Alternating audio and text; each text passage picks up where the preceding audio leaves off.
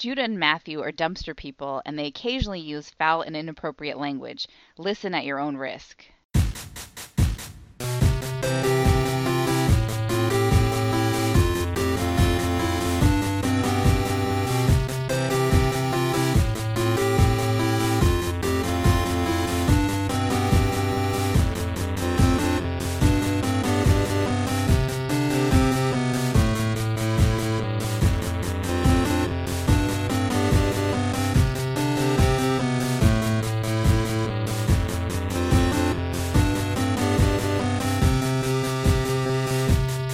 Welcome to Brother Date, Star Trek's edition. I'm Matthew. I'm Judah. I'm so excited.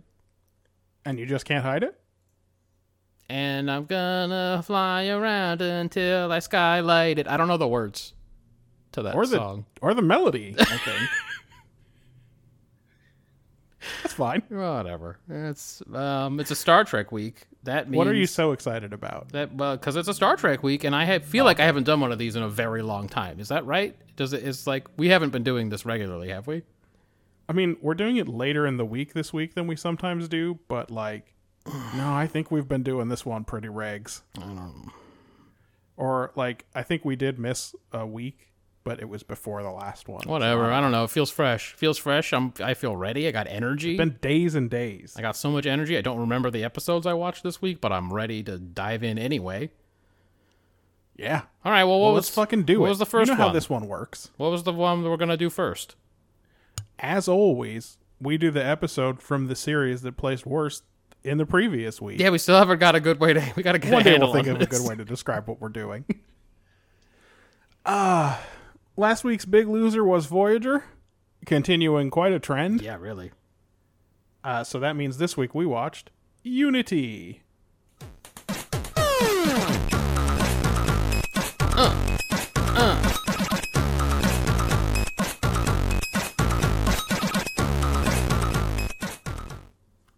That's kind of fire.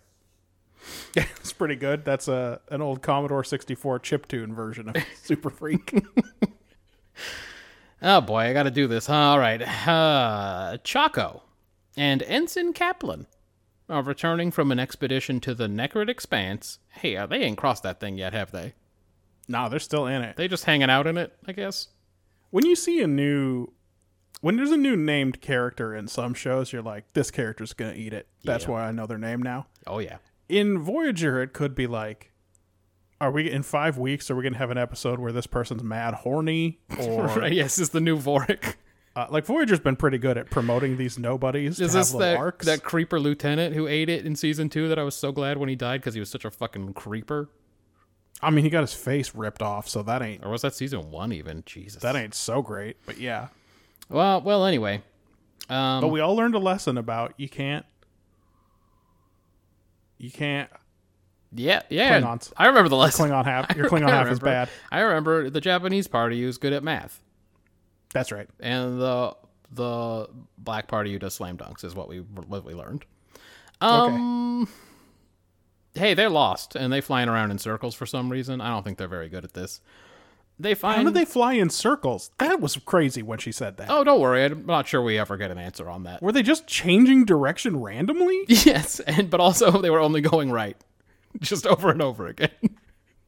That's bad. They find a Federation beacon on the surface of some planet. They beam down and are surrounded by weirdos in robes. Credits. Yep. Now there's a firefight, and that Ensign Kaplan goes down. Chaco follows suit. But then some other robed dudes come out of the woodwork and scare off the first robed dudes. Yep. Chaco wakes up, and a human lady is there, and she says she sent the distress signal, and they aren't the ones who attacked him. It was the first robed dudes. They're the second robed dudes. I want to stop you right here and ask a question that is probably a derail, but I still want to ask it. How does he know she's human? He does look right at her and go, "You're human." Instead of the, 195 cataloged races that look exactly like humans. Right. Or species that look exactly like humans. Like, he is seeing something when in her or with those other races that we don't get to. Like, maybe other races that look like humans have an odd smell, or yeah, maybe something else is a giveaway. Yeah. Yeah, I didn't go back and do the research, but I'm sure they have met people in this quadrant that look just like humans. Sure. I mean, probably like top of mind are those creepy Europeans. Yeah, that I run think their they just stories. had, like- I don't remember them looking like anything else. I remember them having like really ornate hair.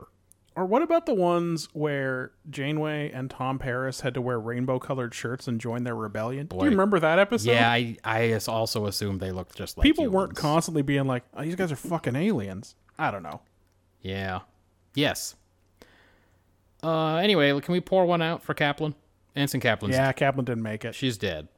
She's not going to be recurring. She was one of our favorites, and she will be dearly missed. The shuttle was cannibalized by the bad robed guys. So Chaco's stuck there. This lady tells Chaco that 8 years ago she was on a science vessel that was overpowered by aliens, and they all woke up on this planet with various other aliens from the Alpha Quadrant and all over the place, Klingons and Cardis and all that. These days they all just kind of attack each other. It's like it's kind of like Tasha Yar's planet now. I mean, it's got Tasha Yar vibes. It does. It kind of looks more like Brule's hangout. Brule. You remember Brule? Brule is He's Chorgon's lieutenant. Oh yeah, right. I couldn't forget Jorgon. He's a gatherer. I see. I never called him Brule, so I didn't remember his name was Brule. Right. I just right, remembered right. him as like a nasty old Kurt Russell. But there's like a couple hundred of these people who are trying to like establish a cooperative and a peaceful society, and that's the robed dudes who saved him. Meanwhile, back on Voyager, they come across a Borg cube. Remember last week we got that little thing at the end where they found the Borg body. Yep. This cube is dead in the water, and Janeway immediately decides to board it to, like, I guess take their technology. You know, maybe, but I legit. What did I write? Is it just literally for more the usual Voyager research? Just to research? Yeah, she just wants to find out their secrets. It turns out. Okay. Well, this lady on the planet, back on the planet, says that she didn't call Chaco for help getting back to the Alpha Quadrant. She just wants like weapons and supplies and stuff. Yeah, that's supposed to be reassuring. This gray nothing that they live in, that's their home now. And even though there are just always so many robed guys trying to kill them, like that she ain't leaving. They're building a society, dude. On Voyager, they discuss what could have happened to kill this cube and why it's been sitting there for 5 years, it turns out. B'Elanna suggests that a species even more powerful might have done them in, but I don't know what that's based on. She just says it. She's not very imaginative. It turns out this doesn't matter, but it turns out it was just like space lightning. Yep, they flew through some space lightning and that was it. Chaco kind of sneaks around and sees that all these people, all these robed weirdos, are former Borgs. The lady confirms they were taken at Wolf 359. Eventually, they were accidentally severed from their collective. That must have been that cube that got all lightninged, right? They all got their memories back, and eventually they all turned on each other. So that's what's going on this stupid planet. On Planet Race War. Yes. Back on Voyager, the Doctor activates a Borg corpse they took because he was curious. Yep. That's a recurring theme on Voyager. Chaco hasn't recovered from his injuries yet, and in fact, he's getting worse. The Romulan ex-Borg, Doctor there, says the only way to save him is to link him up with the collective here and take advantage of the Borg ability to heal super quick. Chaco's not into that idea, but since they can't get a hold of Voyager, he doesn't really have a choice. Yeah. Anyway, it goes really well, and Chaco is so fucking happy about being part of this collective that he straight I lives fucking loved it in there. lives in this lady's mind when it's over, and they do a sex, I assume. If not a real sex, maybe some kind of weird imagined sex. Yeah.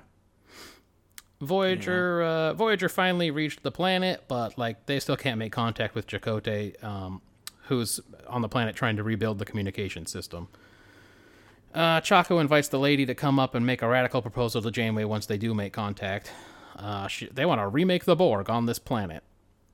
They'll finally be free of their conflicts if they're all just one mind. Janeway and Chaco talk it out, and Janeway's answer has got to be no. Chaco says goodbye to this lady, and they they move on back to Voyager, but Chaco starts getting some Borg speak in his head. Yep. He's in a shuttle with B'Elanna. He shoots B'Elanna and goes back to the cube to turn the hive mind back on. Yep. The people on the planet were reaching out to him because they're under attack by those other robed guys. And they called Chaco to come in and save the day by turning on the hive mind or whatever. Voyager sends an away team to stop him, but he turns the whole planet's Borgs back on, along with those drones that were thought to be dead on that cube. Yeah, I don't... yeah. The cube self-destructs, and Voyager barely escapes. They get a message from this new collective saying sorry and thanks. Yeah, honestly, that's basically it. So, Unity! What was this one? Forced alliances only last as long as the people with the will to form the community have the power to enforce it. Wow, wordy. This is a deliberate Soviet Union parallel, including the nostalgia about communism that some people felt after it collapsed. Yeah. So it is kind of a big sci-fi. Okay. I'm just not sure what it means for you and me. I gave it points, but I gave it 6 points. Let's just say that. Okay. So this is a story about, like, if something is keeping us all together, what happens when that goes away? Do we revert? And it presents the cynical idea that we just revert to being shitty to each other all the time. Falling along racial lines, too. Oh, yeah. Just yeah, like definitely. Klingons hanging with Klingons and Cardis hanging with Cardis. Always important to remember that different species are an analogy for different races. Yep. So it's a little pessimistic, and I don't know what we're supposed to do about it, but I still think it's big sci-fi. Okay. I agreed that it was a 6. I had a different one. I had authoritarian tyranny can begin with good intentions. Yeah, there is that too. Essentially, what Chaco asks in the end is, can their ideals survive their scary group mind or whatever? Like, they don't mean any harm now, but eventually the urge to preserve their order will force them to, like, take choice away from others, and it happened in this episode. And we're supposed to be happy that those Borg, that those other robed guys stopped trying to kill them, but, like, they got assimilated. You know? It's such a weird question how you're supposed to feel about these guys, because I've seen enough of these that this woman was giving me creepy captor vibes the whole time. Oh, yeah, it was like fucking Misery or something. Chakotay's in a locked room. She keeps telling him he can't go out to help fix the shit or whatever. And he catches her lying like 7 times. Yeah. But then at the end, I guess because that Borg cube was going to attack him and they made it self-destruct, we're supposed to be like, all right, I guess these are the good Borgs. We've met the good Borgs, everyone. Yeah. Yeah. I mean, I can just dip around at execution and then we'll get to Ben's on the flip-flop. But, like, Sure. It at least raises the idea of whether the Borg started off bad. Like, Sure. did the Borg start off as this scary menace out to assimilate everything, or were they just like a group of people who were like, hey, we're stronger together, look at how good we are when our minds work together, and then the need to preserve the hive mind or whatever just made them too greedy, really, is the word I want to use, and not polite. Yeah, it does raise that question. I think I would rather... See, because you get to make up how the Borg started, and you just use that to tell us what could happen in our life. I would rather they just answered the question instead of raised it. Yeah, that's true. They are the ones who are creating the story, so they could tell us, Yeah. I guess. So, like, you can make it to make a point is the thing. Yeah. The scene where Chakotay can hear their thoughts is kind of an interesting juxtaposition from how the Borg usually address people. They keep saying shit like, we mean you no harm, we're all in this together, etc., instead of the usual... Resistance is futile. yeah. You will be Your assimilated. biological and technological distinctiveness will aid us, etc. Yeah. And also an interesting take on what makes the Borg dangerous. Starts off idealistically, but the need to make everyone part of the collective soon overcomes everything else. Let's get rid of hatred, bigotry, violence, sure, but then once linked, all that matters is making the collective bigger and stronger and spreading this order. Chakotay is very boring, and this episode was boring, and there wasn't any real character work done. So, Yeah. I mean, even the examination of themes was pretty surface, so I could only give it a 5. And Ben, we should say, is a 3 on take, saying it feels good to belong. Right. And he acknowledges that they talk about absolute power briefly at the end, but he doesn't think the episode was about that. Execution, he gives a 5. He says they're not afraid to kill off a minor character. They probably should be. How many people are on that ship? It is actually a problem. And how many shuttles have they lost? Oh, God. Recently. They did lose another one, didn't they? Yeah. The simultaneous discovery of Borg is pretty cool. The Borg ship model blowing up was really dumb. He thinks the execution was more or less fine. He gave it a 5. You gave it a 5. I gave it a 5. Oh, hey, check it out. This episode really lets the fact that this collective wants to force 80,000 people to reassimilate go more or less unremarked upon. Oh, yeah. I mean, well, they when she asks Janeway's like, that doesn't seem like a very good idea. But then in the end, when they do it, they're just like, it happened anyway. Yeah. Whatever. How did anyone make it back from Wolf 359, Matt? That cube was destroyed. Well, what you didn't see is off screen, they docked with a transport Borg ship Okay. that just took some of the noobs back home. I mean, I will grant you that we don't get to see Wolf 359. It's so dumb. But like That cube 100% flew straight to Earth and got blown up. Hey, that cube went on a direct path to Earth and got all blowed up Yeah, that's a really good question. from Wolf 359. Boy. The telepathic sex was implied, so I'm not going to deduct points. Oh, yeah, they didn't But show I us, want it thank on God. record that I'm not happy. No, it was enough. Enough. And then Actually, also- though, hold on though. We're gonna get 7 and 9 pretty soon, and I have a feeling the sex is gonna ramp up Oh, probably. because that's when UPN was like, "We gotta make this hot and sexy." Look, I'm going to say this about that. I don't care if they could do it good. Yeah, but Like, I don't care if a show's got sex in it. we know they cannot. I'll watch a Spartacus Blood and Sand or whatever. Sure, I won't watch Outlander. you should not watch it. Or, such as a Game of Thrones. Those all have sex in them. I don't give a shit. Right. Star Trek is so terrible at it, and it's because they try to be prurient, but they know this is a syndicated show that airs at 6 p.m. on Yeah, Channel 44 or whatever all the time. but you have to ask then why bother? And yeah, exactly. Just They do skip it. such a terrible job of it, but they want it, and that is, I think it's how thirsty they are for it that really upsets me. Well, I'm just saying. I was like, no more, please, but I know there's gonna be a lot more. So Also, okay, so it wasn't clear at all to me if this plan that the collective have to take over Chakotay and reactivate the Borg ship was their plan all along, or was it their bunker just happened to suddenly come under attack by a force that for the first time they couldn't repel, and this was their desperation move? it does feel like it was the exact plan that they had proposed to Janeway a minute before. But it's like Right. then when they came under attack, they're like, same plan, just the one plan. Except now we just take Chakotay over. Luckily, we can still do that for Yeah, science reasons. For reasons, yeah, right, exactly. Well, the same reason.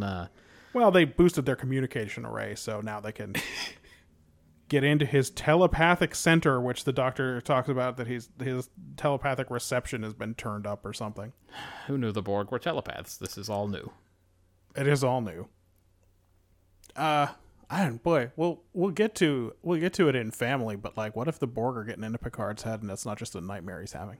You mean like in the movie, the action movie, when the Borg are like he can hear them? Shit, in First Contact, he can hear him, can't he? Yeah, he can hear he can even hear the newly invented Queen.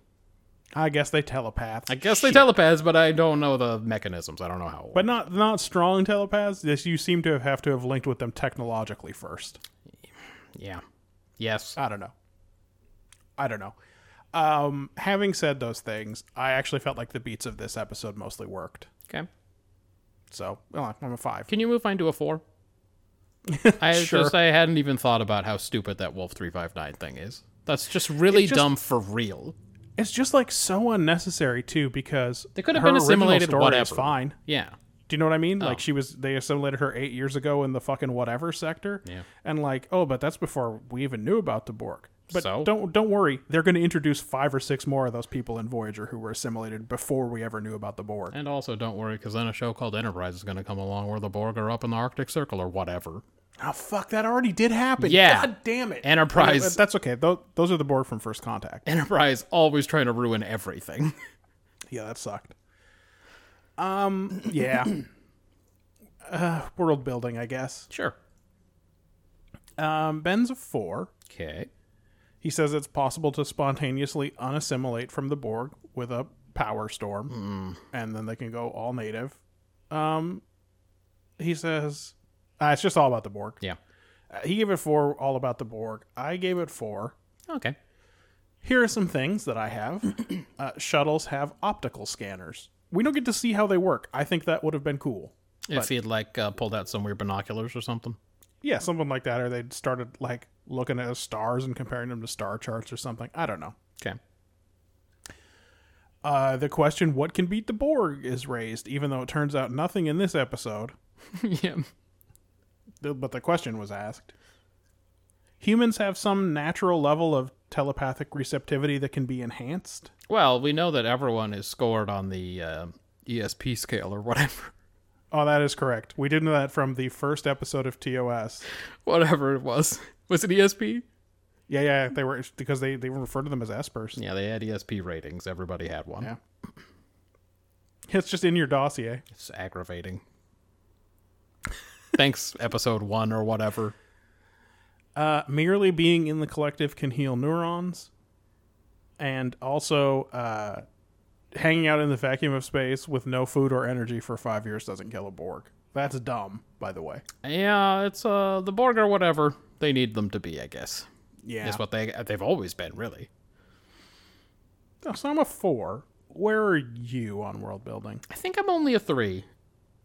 Multiphasic scans. Still approximately 67 years left on this journey. They are not taking into account how many stops they're taking, though. Like, they can't be. Borg tech has been studied to the point that B'Elanna is pretty confident she can get their shit working again if she just pops over there with a little fucking engineering kit. 1100 was this Borg cube's complement when it went dead 5 years ago, possibly felled by an even more formidable opponent, Space Lightning. Borg healing technologies. No, 1100 is how many are left on board. Oh, is that how many are left? Yeah, because the 80,000 people went onto the planet. Wait, them cubes got 80,000 people? Aren't they a kilometer on each edge? God, that's a lot of people, though. All right. Yeah, but I mean, that's a huge amount of space. I'm going to update my notes, even though these notes won't survive. 80,000. Okay. So when we turn this into a book someday, you'll be glad you have those notes. I won't have them. The Borg healing technologies, for me, it's a 3. There's some stuff about the Borg, but I don't really know what it all means or how it works. Well, you mentioned in your execution score that they didn't do much characterization work. What did you score it? A 2. Tom Paris is kind of a whiner. Chakotay's a vegetarian.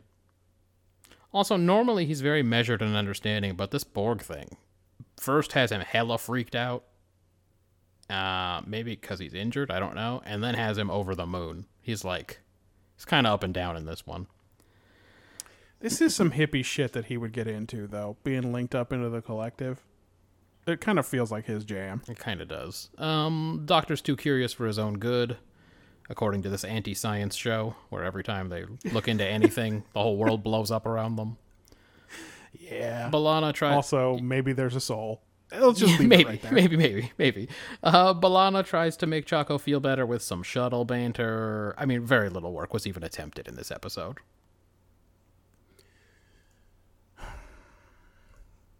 Ben gave it 5. Okay. He says he thinks Chakotay is a cipher. No, he says Chaco is pretty much a cipher. Yeah. That's catching on. It is catching on. And they keep making him say stupid shit like the happy hunting. He does say the happy hunting grounds. Barf. That's when I looked over at Marjan and I said, remember, he's an Indian! Yeah. I gave it a 4. Okay. Here's what I wanted. So this has only got Chakotay in it. Here's what I wanted. Anything at all about how his background colors his experience with these people. Yeah. Just anything about him and how that. No, you're not wrong, because this is true every week, because Chakotay in the first episode is a Maquis, right? Yes. In every episode after that, he is the most straight down the line vanilla Starfleet officer, and he brings nothing to the table. And it's just like you can just color in basic Starfleet into whatever is happening with him. He has the most vanilla Starfleet background according to this show. Like, what character in TNG is as boring as him? Boring? Just in terms of their background. I mean, even Like, Geordi. Riker hates his dad. Even Geordi's got like a handicap. Geordi's blind. Yeah. Right?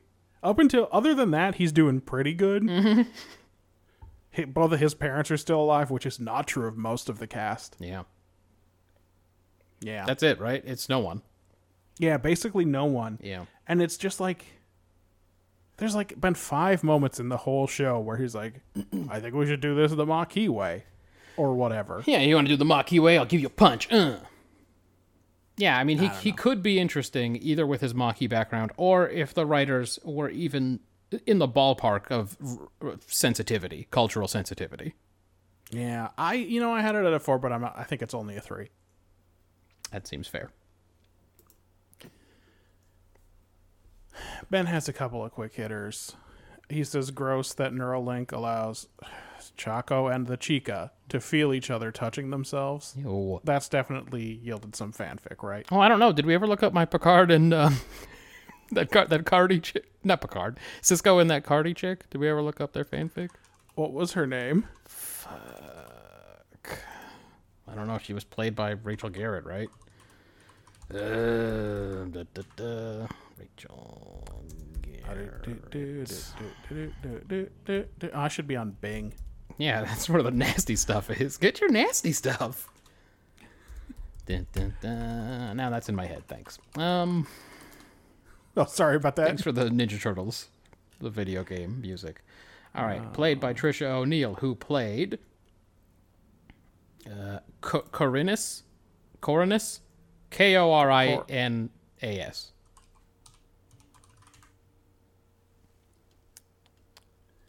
Cisco Corinas. Put hot fanfic. Fanfic.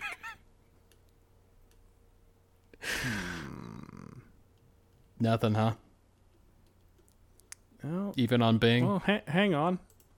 There is a story called "Do Solids Dream of Electric Toothbrushes" that appears to have both Cisco and Corinas in it. Oh, no! no! Let's just search on that. Oh, no! What are you gonna search for? Are you gonna search for, I'm just flipping through all references of Corinas. how about, man, I don't know what weirdos put in their Star Trek fanfic. Fuck. But they might not be that clever. Bone. By the way. It doesn't seem like there's any sexy times in this one. I'm so glad I fixed my browser. I was just on Memory Alpha and my computer didn't do anything crazy. That's neat. It's really amazing. That's very good. It's been a very good reaction to hear. He says this episode could have been good with some good actors, and then he calls out poor Robert Beltran. He's not trying and he's not good. For me, to me, Yes. I had some quick hitters. Okay, good. Still fucking around in the Necrit Expanse. You already brought that up. When they go down to the planet full of trash can fires and scaffolding, again, I thought, oh, we're back in Vengeance Factor. Yep. When did they decide Chakotay's a vegetarian and why? And what does that mean to be a vegetarian? All this food is replicated. Does he not eat replicated meat? He doesn't replicate meat because it reminds him. Even though it's as fresh and tasty as meat? it reminds him of a time when animals were subjugated and enslaved for our selfish purposes. When he came out of the link, I wrote that I would have given this show 10 execution points if Chakotay had asked Riley, would you call what we did last night sex? But then they just had telepathic sex immediately afterwards, so Yeah. that's a shame. I gave the best actor to Orem. That's the Romulan doctor. Oh, okay. He had a fun enthusiasm that I liked. Yeah, most Romulans are kind of jerks. What's his deal?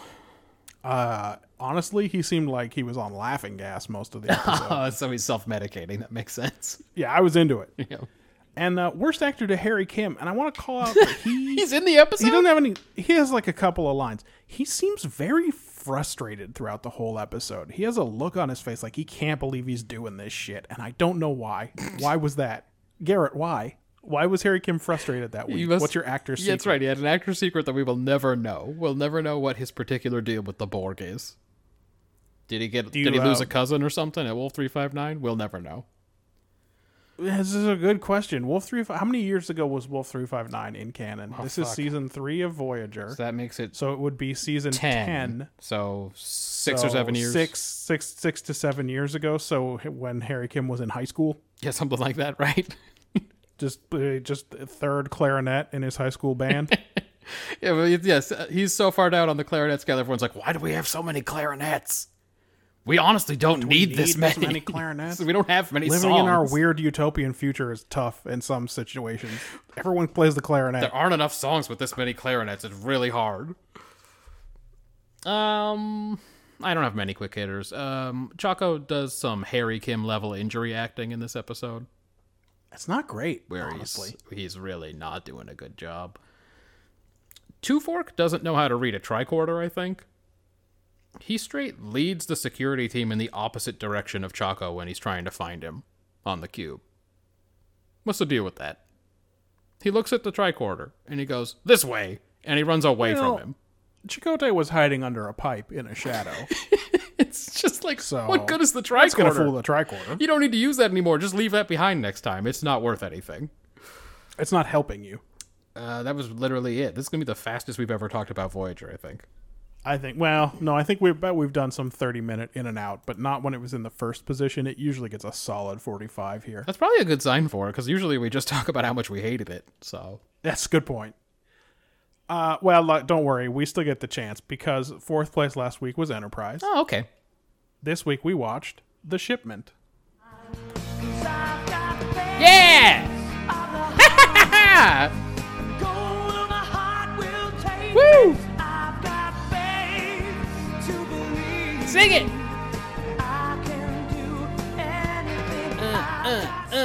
Man, that guy is really, he's getting it done. I love that song. The Xindi, Yeah. we learn in the Council of Monsters opening, are weeks away from testing their new weapon. It's not the full council. It's like a working group. It's the special subcommittee on weapon development or whatever. They're weeks away. Enterprise shows up at the planet that Tarquin gave them coordinates for last week. The workshop of the Master of Tarquin Hill? No, not that guy. Oh. The candles. Oh. Candles and antenna. Oh, that guy. Yeah. God. Yeah. Sex pest Tarquin gave them coordinates for this planet. Okay, I'm glad there was they don't continuity. detect- Not only was there continuity, dude, they straight do a last time on. I was like, wait, is this... That's right. There's a previously. I was like, is this a two-parter? I'm hella confused. What did I miss? It's like they trust the audience to remember that we're in this long Xindi arc, but not to remember the very distressing events of last week. They had to tell us again. When they get there, they don't detect any satellites, any ships in orbit, so it means to them either Xindi technology is very different from anything they've seen, or they've just straight been lied to, but either way, they've got to go down and check it out. Right. So Archer and Reed and Major Hayes, he's the Mako guy. Right. I'm glad you remembered his Land a name. shuttle. I've never remembered his name. If they hadn't said it in this episode, I wouldn't. Land a shuttle on a planet and move towards an energy source they can detect. And sure enough, there's a modern-looking complex there, staffed by the arboreal Xindi. And they decide that they're going to infiltrate the complex without any backup from Enterprise, because, it's Archer and Reed down there. They got it. They got it covered. They didn't bring anybody sensible. Anyway, it works. They get in. And they start searching this lab and pulling out a bunch of canisters of mutagen. but then they have to hide in a corner because 3 scientists come in and they talk about their problems manufacturing enough chemosite. Enterprise beams up a sample of this shit and starts studying it. And Reed wants to destroy this complex from orbit. But Archer wants to find out where the chemosite is going, because this is definitely a component in the weapon, but it doesn't seem like the weapon itself is being built here. Yeah, they just making that chemosite so good.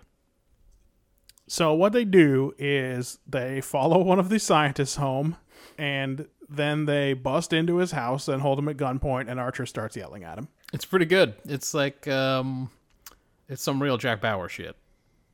They don't get much out of him because Archer doesn't have an airlock or anything to put him in. So, Reed's still pushing to blow up the weapons facility, but now Archer's worried that that's just going to escalate this war. And he wants to find a way to destroy the facility without taking out the rest of the settlement. So they start setting up bombs or whatever. Archer has them beam down a piece of the probe that attacked Earth to show the guy. And he seems like he's not moved by this, but I guess off screen he starts looking at it again. I don't know. I was going to say, his initial response is the reasonable response, which is, that's cool. You showed me some junk. That's some space junk. Nice piece of metal you got there. I don't work with that. I don't know what that is. Right. Anyway, up on the dumb ship, in a B plot that matters not even a little bit, Trip starts taking apart the Xindi rifle they captured a couple weeks ago. Oh, right. During the events of Raijin. Yeah, I remember Raijin. Raijin. And he brings it to Phlox too, and it turns out it's got some weird grubs in it, and I guess they're the power cell somehow. It's powered by worms. Yeah, it's got some worms that they replicate. They're self-replicating worms. Right. Anyway, when we get back down to the planet, this old boy's had a change of heart, and he's like, yeah, I made the chemosite that's in this shit, but I didn't know what it was for. Right. And then he and Archer have a chat about the Xindi, and there used to be a 6th kind of Xindi, avian Xindi. Yeah, we'll never see them in the council. But their homeworld was destroyed in some kind of civil war? Yeah. By the insectoid and reptilian species. Their faction. And anyway, we know that about it now. Okay. Archer steps out at this point to talk to Hayes because he's back from setting up the bombs for the facility. But at this point, a reptilian ship lands, and it has got, a couple of them monsters. Hey, I wasn't really paying attention. How did the ship not see Enterprise? It's uncertain. Okay. All right. They didn't seem to hide. It just didn't see them or care. I don't know. I couldn't remember. I in the episode, I'm going, wait, did I miss a part where the Enterprise went away and or hide behind some moon or something? I'm totally confused. I don't think so. They're not out of contact with Archer at any point. Yeah. Do you know what I mean? I know. Yeah, that's a good point. It's a good question. Yeah, I was confused. Turns out it doesn't matter. This has got this old boy Degra on board. He's the guy running the project. He's the PM for the death weapon, That's right. super weapon. Yeah, he's got a lot on his plate. And he's got some of the reptilian monster guys with him. And they're here 3 days early. And they want this scientist that he's got. Oh, God. His name is Gralak. Do you remember what happened when Enterprise showed up 3 days early to Dr. Apgar's lab? Uh-huh. Oh, yeah, it was my God. It was a real bad scene. It went so bad. I cannot wait, Matthew, to take that episode apart. It can't be long. It's this season. I know it's coming up. We're close. We're doing so good on TNG. We're in such a good run. I'm so pumped. It is... You can do it. 3 weeks from now. Oh, man. 3 weeks out. All right, sorry. I didn't mean to get us distracted, but that's what happens in that episode. Yeah, anyway, showing up three days early is bad news. Yeah. So they start looking for this old boy. His name is Gralak or whatever. Archer leads him out of his home, and they go into a forest, and some droids, the Echo Papa... Yeah, one of the models of the Echo Papa for sure. Why can't I remember the name of the Echo Papa model? Because you're not on Memory Alpha. I Because guess. your computer can't handle it, and mine can. Anyway, some seeker droids go looking for him. They blow one up. The other one gets away. But it turns out, I guess it doesn't have a good picture of Archer on it or anything because they don't know anything about it. There's the Echo Papa 607. 607 is the one I wanted. Yep. Grallick leads them to some caves to take cover. Trip tries to test fire the rifle, but it just blows up. It just blows up. Yeah, again, this whole So that whole was a B dead plot end. is just I mean, it wasn't nothing. a dead end. Phlox figured out a way to neutralize the Xindi weapons with a lot of Delta radiation, but Delta radiation's bad for humans, so who cares? Yeah, even Trip's like, well, okay, I'll keep it in mind. Yeah. Anyway, at this point, Grallick has pretty much come around to Archer's side now. Right. Because he's known him for a day, and he's been yelled at and had a gun pointed at him, and he's seen a piece of twisted metal. Right, I'm sure Archer told him all about his dad, probably. So they cook up a plan, and Grallick goes to the plant to talk to the reptilians and Degra and bluff them while Archer has a sample of Chemosite modified so that they'll be able to track the Xindi, and they put it on board their ship. Oh, also, I think he does something to the rest of the Chemosite so it won't work. That would be helpful. I think that, but they don't ever say what, and they never show it, so I don't know what he did, but something. Yeah, Greylick's like, I'll do this part of the process. You other lab techs, you do this other part. And I guess we're supposed to assume something's going on with it. But. Right. And while Archer's trying to sneak in and out of the ship to plant the tracer, Grallick has to stall Degra so he can get away. So he uses that opportunity to ask him, hey, what's all this Chemosite for? And Degra's pretty upfront about it. Yeah.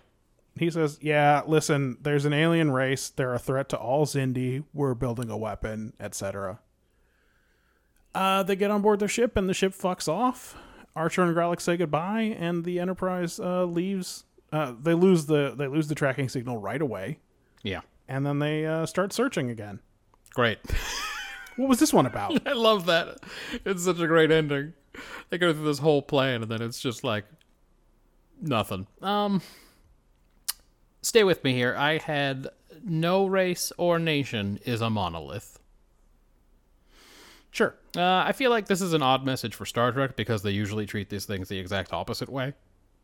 Like, normally, each nation or race is exactly a monolith.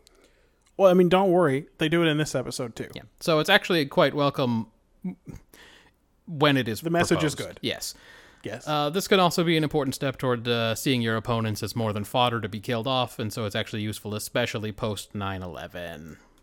Have to keep it in mind. Yeah, we should talk a little bit about how this episode fits into the post 9/11 universe. We will after I tell you I gave it a 9. Ooh! Now we can talk. Now we can talk about it. Think about it. There must be higher love. Yeah, but only one higher There score. must be. Ben's 9. Yeah.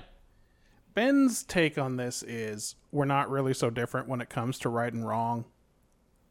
It's bullshit, but it just so happens that the one dude Archer befriends has the same moral compass. He thinks this works poorly in sci-fi, where if you want to show someone who has a different perspective, you just look at an alien. Like you use an alien to introduce that idea. Yeah, but I never like that idea. I don't like that. I don't like it when they do that. I don't like it when they're like, Klingons are like this. You're like, Yeah, okay. I know. And you get to all Trandoshans are bounty hunters. Right, you get Blarg and all them. Right. Blarg. He gives it a 2. Ouch.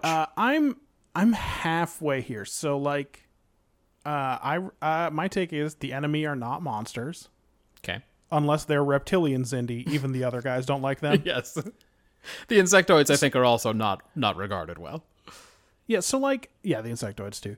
The takeaway from this episode is not all people in a culture have the same goals or are willing to commit the same acts of violence, right? Yep. But everything Grallick says about the other Xindi cuts against it. Yes, so because he it comes off as considers- super wishy-washy. That's correct. So he's like, we're not all the same. Some of us are this race and some of us are that race.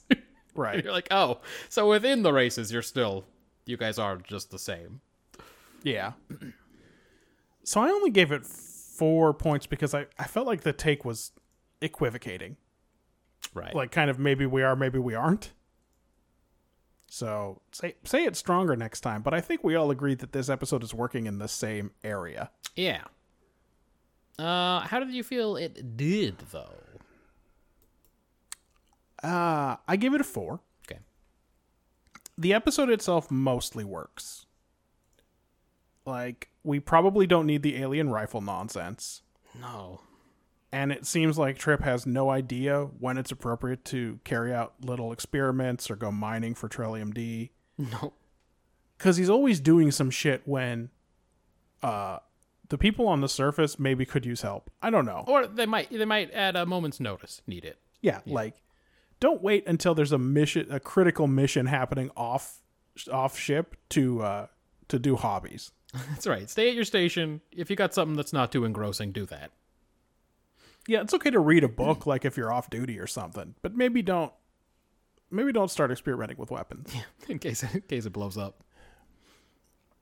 The core of the episode with Archer and Grallick coming to trust each other, I think, is fine. Mm-hmm. We could also have skipped the forest hunt. Yep. That does nothing. Yep. And also the Council of Monsters intro. How for dare this one. you? No, I won't accept that. Well, if you're not going to have the, like... Oh, Dolphin if Boy? the dolphins Yeah. don't show up, No, I agree. what are we doing? You're right. You're right. Without Dolphin Boy, there isn't any need. I want to kill the humans as much as you do.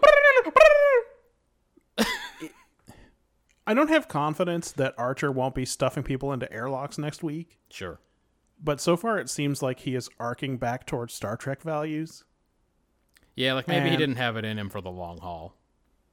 Well, so I think it is possible as we get deeper into this arc that what this dumb arc is doing is trying to show people that even after a big terrorist attack, you should still hold to your values. Yeah.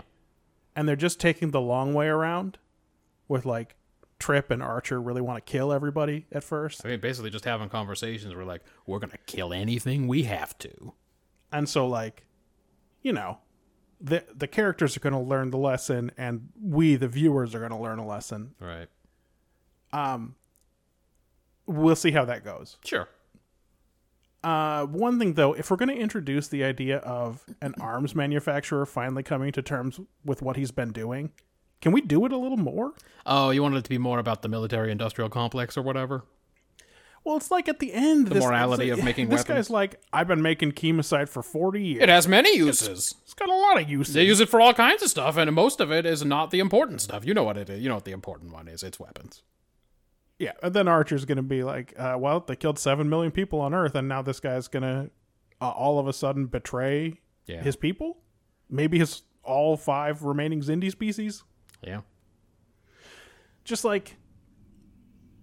It couldn't hurt. Like, they buried all that stuff deep in here so we can have a scene where Phlox plays with grubs. That's all I'm saying about this. That's why it's a 4 for me. Oh, yeah, the other actors had to get paid or whatever. Right. Like, I'm in this episode. I'm guessing you probably liked it more than a 4, though. Okay, Ben had it as a 4 as well. He said, so these Xindi don't know what they're making all this chemicide for, and the Enterprise wants to fuck up their shit. After the tete-a-tete, the main dude says, I'm sure I'll help you. I hate the warmongering assholes. Maybe it's true, maybe not, but Archer thinks a better idea is just to kidnap the dude and run away. It's true that Archer doesn't take his first offer Yeah. to help. Well, they're not sure if they can trust him yet. They have to have a forest adventure first. Yeah, and then he asks, like, why would anyone do this? The sabotage thing. Anyway, so he only had it as a 4. I only had it as a 4.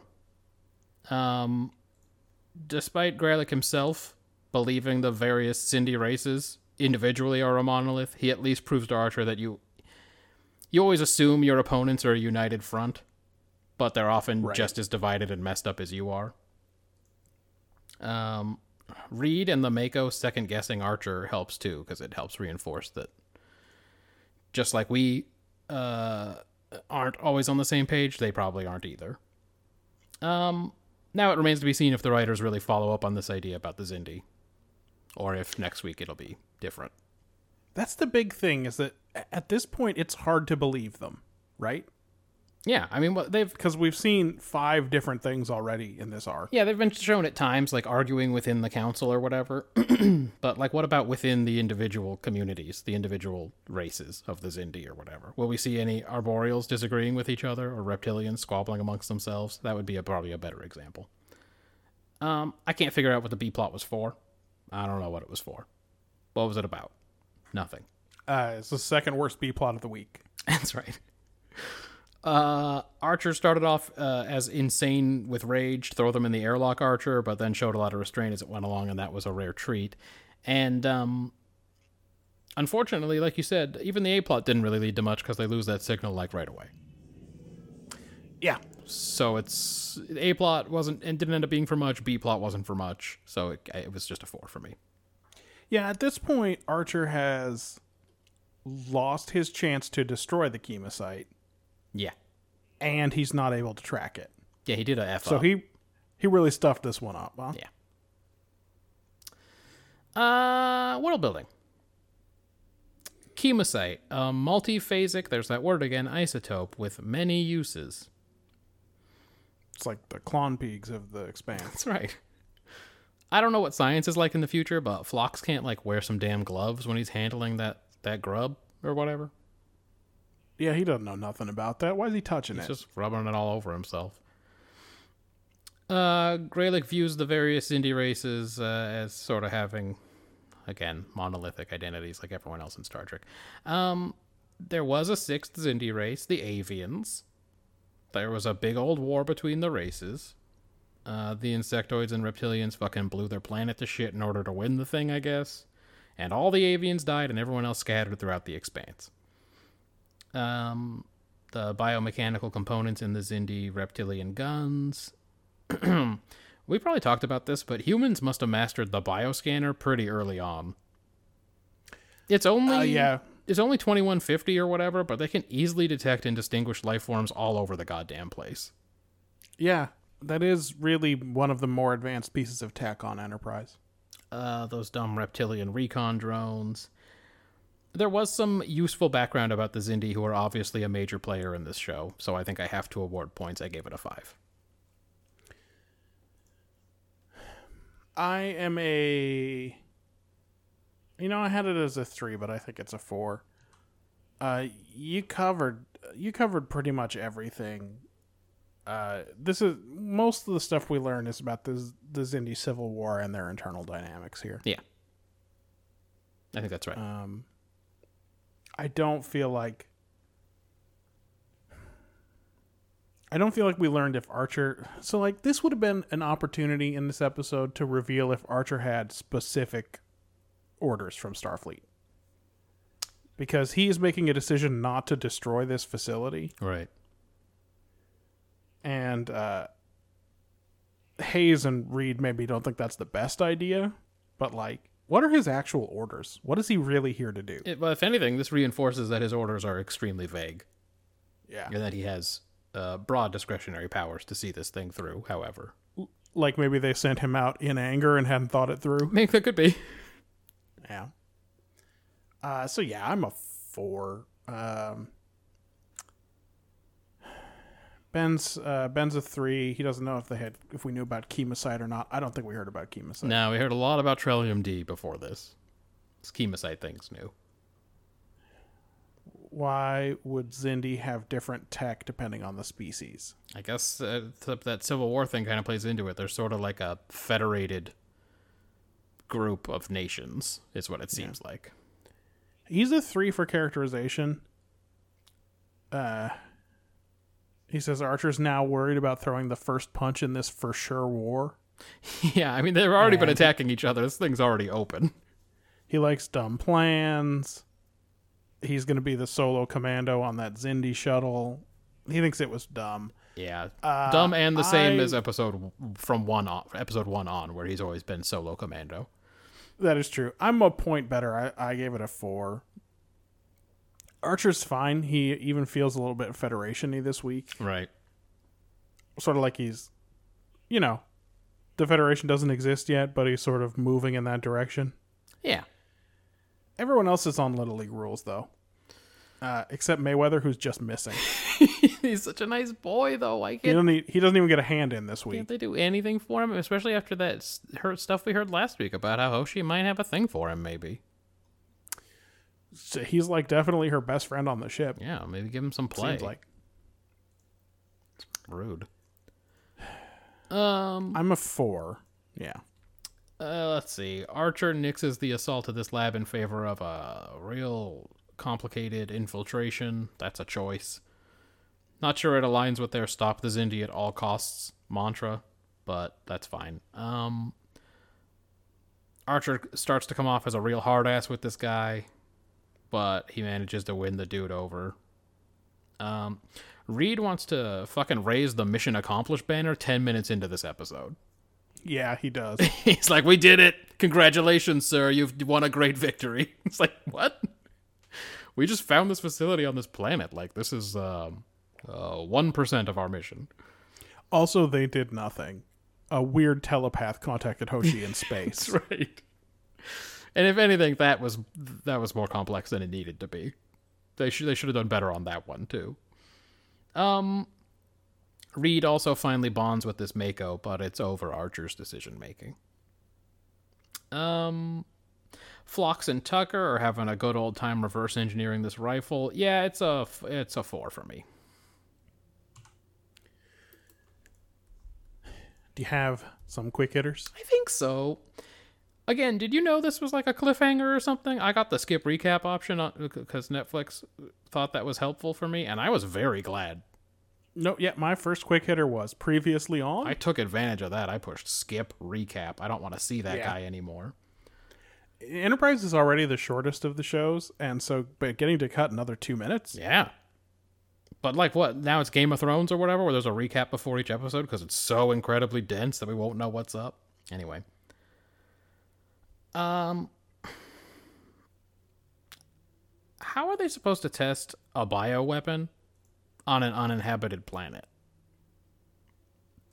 They're gonna kill a bunch of space bugs and call it a go? Because remember, Is the chemosite for the bioweapon or the laser? and this is probe? what I wanted to get into. Remember that there was a big hubbub about switching to a bioweapon not that long ago. I think they're doing both now. Okay, so they're doing both weapons. Yeah, I think that the second meeting of the Council of Monsters decided they had to do both. Okay, all right.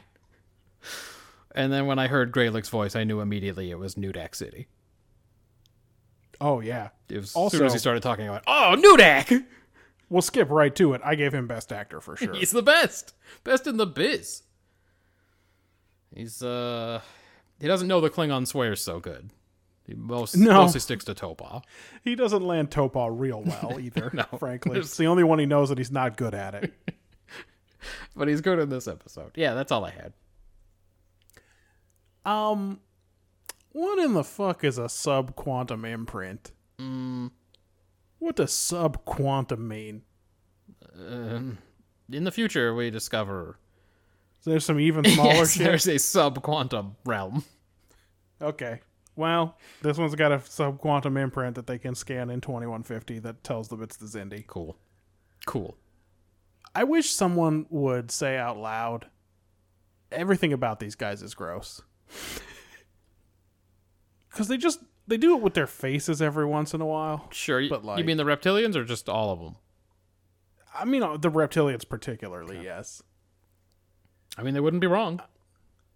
Then, as you pointed out, it's Nudak, but I wrote, getting real, your finger was a gun vibes off of Greylick here.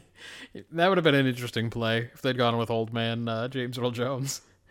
Has he ever done a Star Trek? I don't think so. I think he did the Star Wars, and then like people wouldn't leave him alone about it. He probably stayed away from the sci-fi after that, right?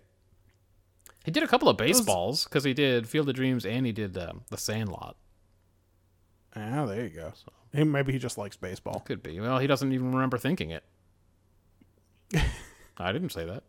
I don't even recall thinking it. But then he did say it. Anyway, it doesn't Yeah, he's matter. at it. Don't worry about it. Yeah, let's do Field of Dreams. Let's do that instead. That's just there, so can be a minute where he like is real spooky and he just starts saying stuff out. He just stands in front of the bus and goes, "Moonlight Graham." Yeah, exactly. Great film. Let's do that. Let's skip the rest of this episode. Let's We should just do just Field do of Field Dreams. of Dreams. I don't have any notes, but I remember the whole thing. Well, when you get on the Field of Dreams fan wiki and your computer doesn't blow up, it'll really bring it all back. All of the wikis are available to me now. These secret droids these old boys have, they're pretty useless, huh? Well, They go down to one shot or they don't. yeah, if you shoot them in the back there, it seems like they're better shielded back there. They don't take a good enough picture to identify Archer. Even though it is clearly not an arboreal or anything. Whatever that reptilian dude's name was, he just had no idea Archer and crew were even there. No, again, I don't understand how they're so bad at things. Like, the Enterprise is just up there floating around. Like, how do you not see this? Then I wrote, these canisters are like mutagen. Is that why the Xindi are all a bunch of rocksteadies and bebops? That's right, they stayed too close to some apes and some fucking lizards and shit. Yep. And then they accidentally got the ooze dropped on them when they were living in the sewer because they were poor. Do you think Archer left that piece of the probe behind when they went into the forest? Yeah, that would be kind of a giveaway. We didn't see what he did with it. No, hopefully he didn't. And I don't know if you feel this way, but it's always weird to me when the show remembers that the transporter exists. Like, they used it about 3 times in this episode. Yeah, like when the And now rifle's I'm about to wondering blow when up. they fixed it. After it got all the rocks You in it? We talked about it. You know how much work that's going to take. Just Like, throw rocks do they- all in that thing. They're here in the fucking expanse. How do they... I don't know, man. Where'd they get the parts? Where's Voyager going to get Did all they- those shuttles? I don't know. They made new plexiglass to go all around it and shit? Seems like it. They fabbed it, man. Man. I can't believe that was high priority. Well, They gotta- I guess they- the transporter could be useful. They got a good operation going there. It's better than their Trillium D lab. Yeah. I gave Best Actor to Greylock and Worst Actor to Reptile Man. Never did catch his name. Scary Monster. Yeah, I don't remember. Yeah. Dave. Ben's only quick hitter, Trip knocks into that crewman when he runs by and puts him down so hard he falls and lies there unmoving. He sold it like a wrestling move. Yep, he did. He didn't want to have to get up and be like, oh, that guy's technically in command right now. I don't want to. I'm not going to make it a thing. It's going to be a whole thing. We'll let it go for now. For now. Also, he was running by with a whining weapon, like maybe. That's right. So I'll just stay down You know, here. I'm just going to think for a while. I feel pretty safe down here on the ground. If things blow up, I want to be low to the ground, I think. It'll Yeah. blow up at his height. Um, That it? well, that is it. Nice. Third place last week was Deep Space Nine. This week we watched Life Support.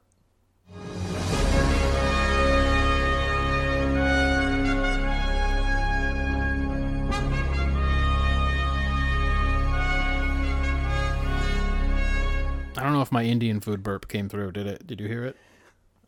Only time will tell. Okay. Matt, I read a review that was of Enterprise that where in which someone left a comment saying that their least favorite theme song was the Deep Space Nine theme song. What are and they- I couldn't believe it.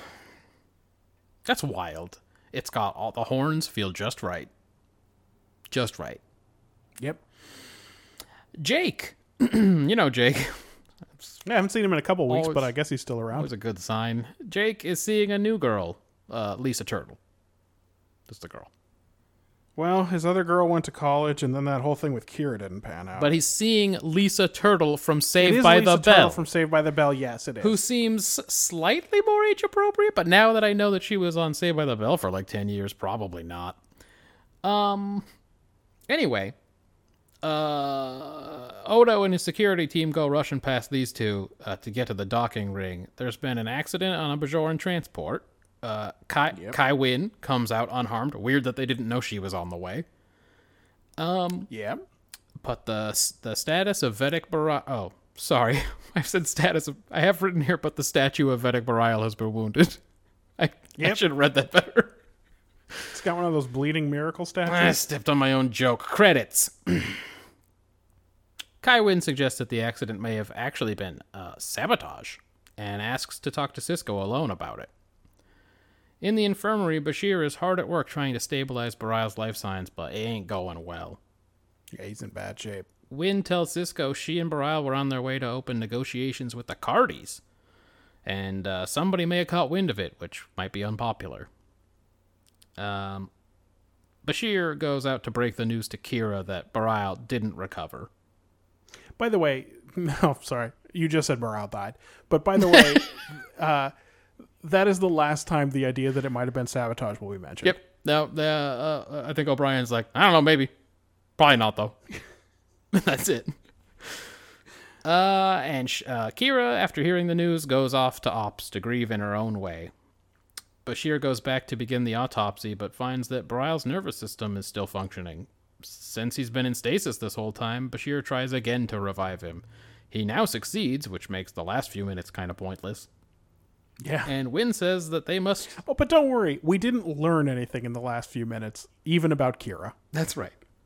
Yeah, she goes off to grieve alone. We don't know what's going on with her. We don't see any of that. He succeeds, and then Wynn comes in and says that they must continue the negotiations with Cardassia immediately, or risk losing momentum.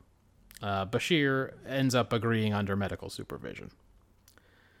Meanwhile, Jake and Nog are running into best friends issues. Do I have to keep describing this D-plot?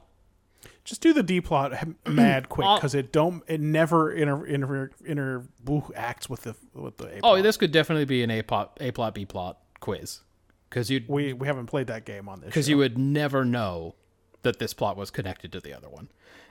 So I'll just wrap it up here. They're having cultural and best friend issues regarding dating and etiquette, and in the end, they agree to just be buddies and not let that stuff get in the way anymore. Okay.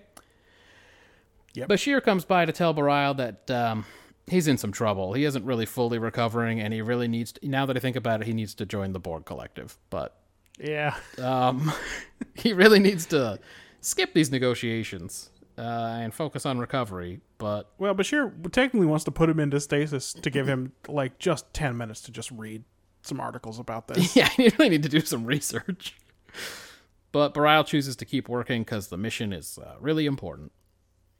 Bashir gets him on some experimental drugs that may work and may also kill him in other ways. Guess which one? That's right. In the negotiations, the Cardi rep proposes that they would be willing to pay war reparations in exchange for a return of Cardassian property. He's after something in particular, but Wynn says she can't figure it out. Bareil is giving Wynn some advice, but starts to come apart. Wynn won't let it go, but Bashir tells her that she's got to leave the room so he can save Bareil. Bashir visits Wynn later and asks her to tell Bareil she doesn't need him anymore, but because she's Kai Wynn, she refuses. Right. Bashir deduces that she wants Bareil around as a scapegoat in case the talks fail. Bareil's now in bad shape, and the only thing left in Bashir's toolbox is like a weird old robot brain or something to replace the dying one.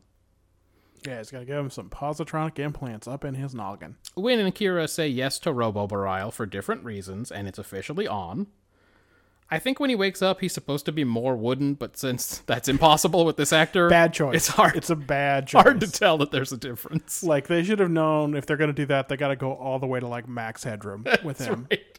It's got to be, like, doing a weird mechanical stutter. My name is Vedic Bareil. Oh, he would never be able Right. to pull that off. In fact, you can sort of tell that they didn't trust him to do it either because he says a lot of shit that ordinarily they wouldn't say. Like, he's just like, Everything "I feels remember. Different. Everything feels different, like a memory of a touch." And you're like, okay. Right, we get it. The peace treaty is eventually signed with Cardassia, so that seems cool. Sisko claims it's a big-ass deal. Quark even names a dessert after her, after Kai Wynn.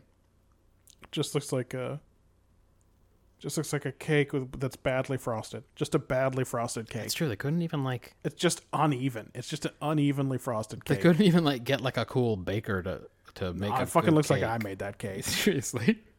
And, by the way, that is my worst skill, is frosting a cake. Yeah. No one's good at it. One of our listeners is good at it, but no one's good at it. The people on the fucking British Baking Show are pretty good at it. Hey, how come there's not another season of that yet? How long has it been? I'm fucking mad about it. I don't know. I'd watch 10 more. Bashir gets called to the infirmary. Bareil is dying, and Bashir refuses to replace the rest of his brain with robot parts. Now Wynn agrees with Bashir that this is the end of the road because obviously, like, she's got what she needs. So Kira decides to stay with him till the end because they were lovers. That's it, right? That's the episode? Yeah. What was this one about? What were they trying to say? Well, it's fucking called life support, and this is about at some point you need to cease medical intervention and allow a person to die. Bashir makes kind of a Ship of Theseus argument here that at some point, like whatever he's got left isn't going to be Belial anymore. Right. But like, we don't need all like this. We don't need damage to anything other than his brain for this story. He didn't have to have robot organs first. Do you know what I mean? Yep. This is science fiction of the projecting today's technology forward type. Yes. Do you know what I mean? Absolutely. And I also think it's a Star Trek take. Okay. That you just sort of, at some point, you have to accept death. And we've had like 5 of these in the news since this episode came out. Like, this definitely continues. It's not an issue that we think about all the time. But we get a Terry Schiavo or some 5-year-old kid with a totally smooth brain whose parents wants to take him somewhere. Right. For some experimental procedure. We get these all the time. They're just not constantly in the news. So I think it's a Star Trek take. I think it's doing good science fiction work. I think putting it in science fiction shelters you from having to think about the real people involved. Right. So I gave it 7 points. Okay. I had... Is this about Bashir's responsibilities to, like, the essence of a patient's life and personality? Is it about Belial's motivations or the ruthlessness of politicians? Sort of all of them. But I guess I'd say the majority of this episode is Bashir's struggle. So I had a doctor's responsibilities go beyond the mere facts of life and death. Bashir must weigh a patient's wishes, those of his loved ones, the quality of life that will remain after the treatment, and many other things. To me, it was sort of a factual statement about doctors, but I guess it's good to keep in mind about what their responsibilities really include, especially in the fictional universe where these kinds of things are always dropped in their lap, just constantly. Like, in most cases, they just tell patients in real life, here's the deal. And the patients don't know anything, and they just go, okay. Yeah. Like, most of the time. But these do happen from time to time. So for me, it was a 5. How do you think they executed? This would have been a better episode if it was about somebody we cared about. Because Belial, really. But that also has the advantage of using somebody expendable. So we can either see them die and how that affects the doctor and Kira and everybody else, or they can live and we don't have to worry about next week when they're just fine for some reason. They could just not be on the show. Right. So they chose the former. He dies. Bashir goes further in this road down, turning him into some kind of weird old monster, I think, than, like, Dr. Crusher would, for example. Yes. I get the feeling that unless Crusher was being written weirdly for a certain episode, she would have booted Kai Wynn way earlier and refused to kill this dude's organs and make him a cyborg and shit. Yep. Yeah. This episode is ethics with a killable character. Yes.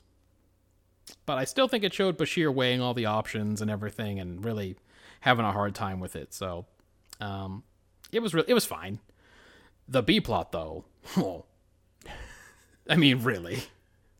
Yeah. Not that there aren't valuable lessons about cultural tolerance or whatever, but man, these actors can't pull this material off, and it's hard to watch. It's like... it's very hard to watch. I don't want to watch... Tell a girl to chew his food or whatever. Right. Cut up his food. I'm not here to, like, hang out with the Ferengi, you know? I'm tired of hanging out with the Ferengi. Can I just say that? Yeah. Sure. We've got a while to go before we get to Little Green Men. So for me, I actually gave it a 6. I'm just on the other side of average here. I'm a 4. Okay. So, the B story doesn't belong in this episode. Yeah, it's literally just a rando. But the ideas in the B story deserve a more interesting look than they're given here. Yeah, I feel like this clash of cultures with very different values is fertile Star Trek ground, but not this version of it. No. And then Kira wanders in and out of this episode without any indication of what she's going through during all of this. Do you know what I mean? Like, What a surprise Kira is not involved in an episode she absolutely should be involved in. it's just like the main thing about Deep Space Nine is Kira should be maybe the most important character, but mostly she just has to read up on Trill law. Yes, she's often absent unless she's being an investigator this week or something. Right. So it would have been better to spend time there than with Jake and Nog also. That would have been just good. like on Kira. Maybe we could have seen, in terms of cultural differences, maybe there are different ways that she goes about her grieving process or decision-making process or something. You could have linked them if you wanted to still go after that for the B-plot. Also, the Bajoran Cardassian negotiations are potentially a lot more interesting than what we see on the screen. Oh, they make it sound like a big deal, but we only see one scene of it, and it's not much. Yeah, so we have 3 potentially interesting episodes and only 1 is explored. And everything's real-time compressed. Yes. The treaty, the extensive medical procedures, everything has to take place within like a couple of days in this episode. Yeah. Like, I know that Bareil is supposed to have laid the groundwork for this I was just treaty, about to say but come that. on. Yeah, that's how they kind of Come on soft-foot with this this. whole thing. And they're like, well, he's been working on it for a while. He's been doing some Spock Pardek stuff for a while here. Yeah. So I gave it a 4.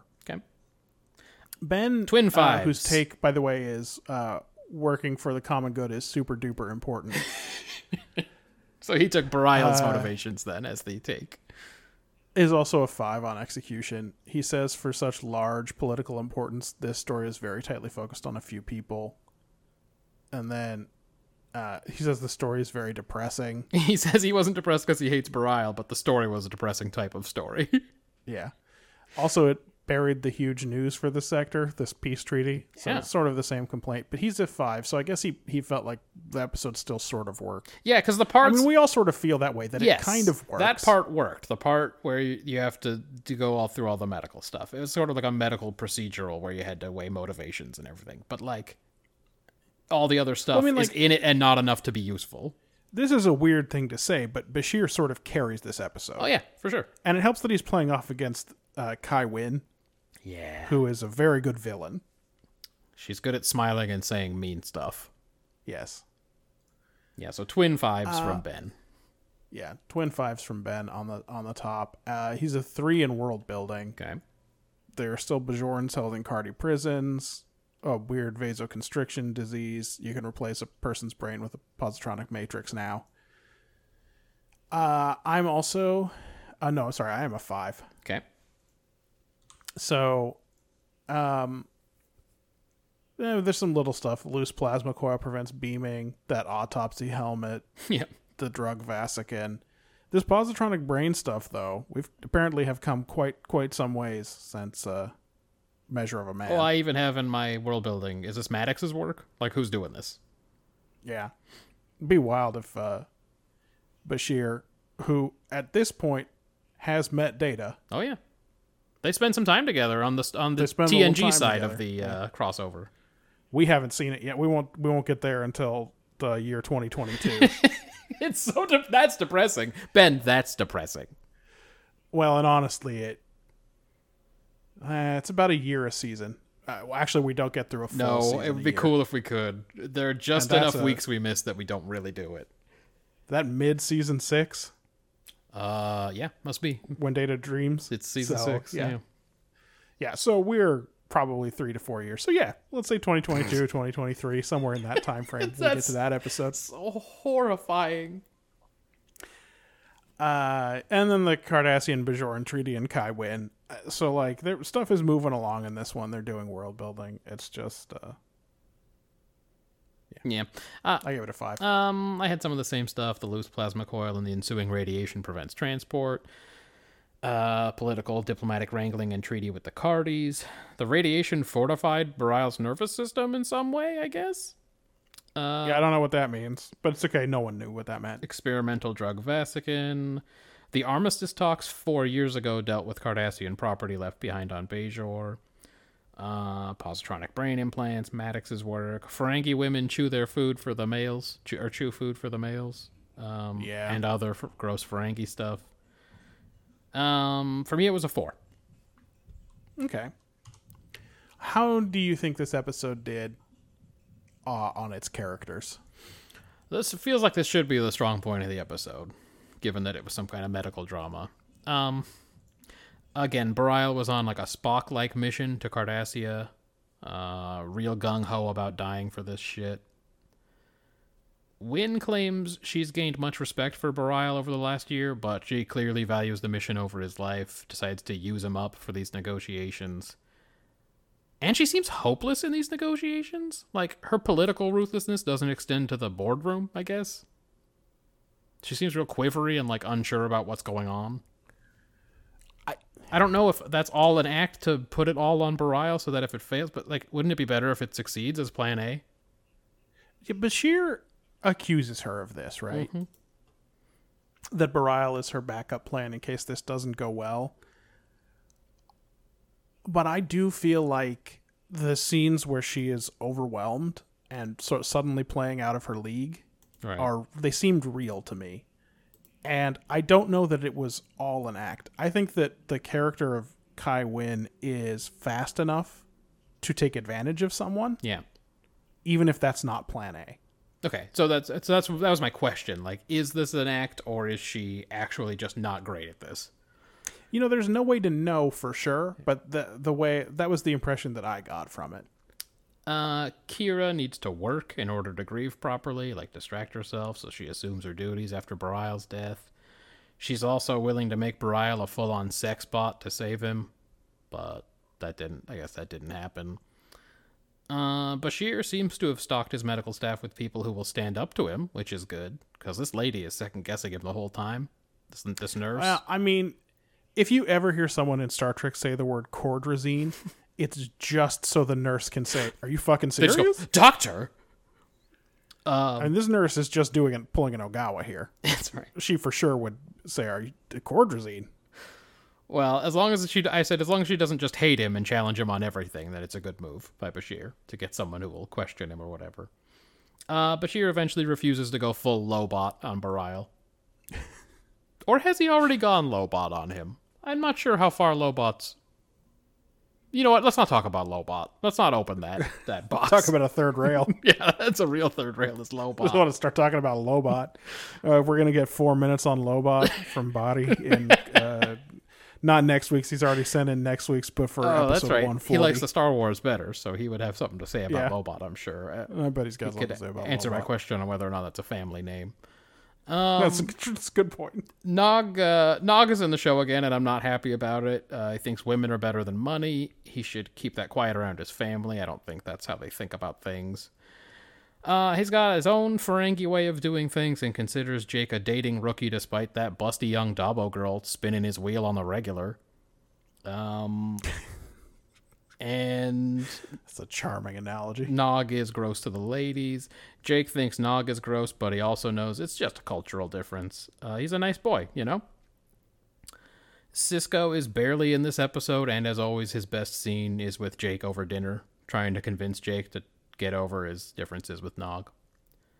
Well, I mean, it's kind of his only scene. He's He has in one the scene boardroom. with Kai Wynn, but Yeah. like he fucks off pretty quick. And he's like in the celebration, he's there. It's like how Picard was super happy to bounce from the Barzon wormhole negotiations. As soon as the Ferengis showed up, It's like, Went, you "Oh, can have my fuck chair. And this. also, I'm done with this. I'm now." never coming back. Odo is hella bored, I guess, just helping Jake with this holding cell fiction.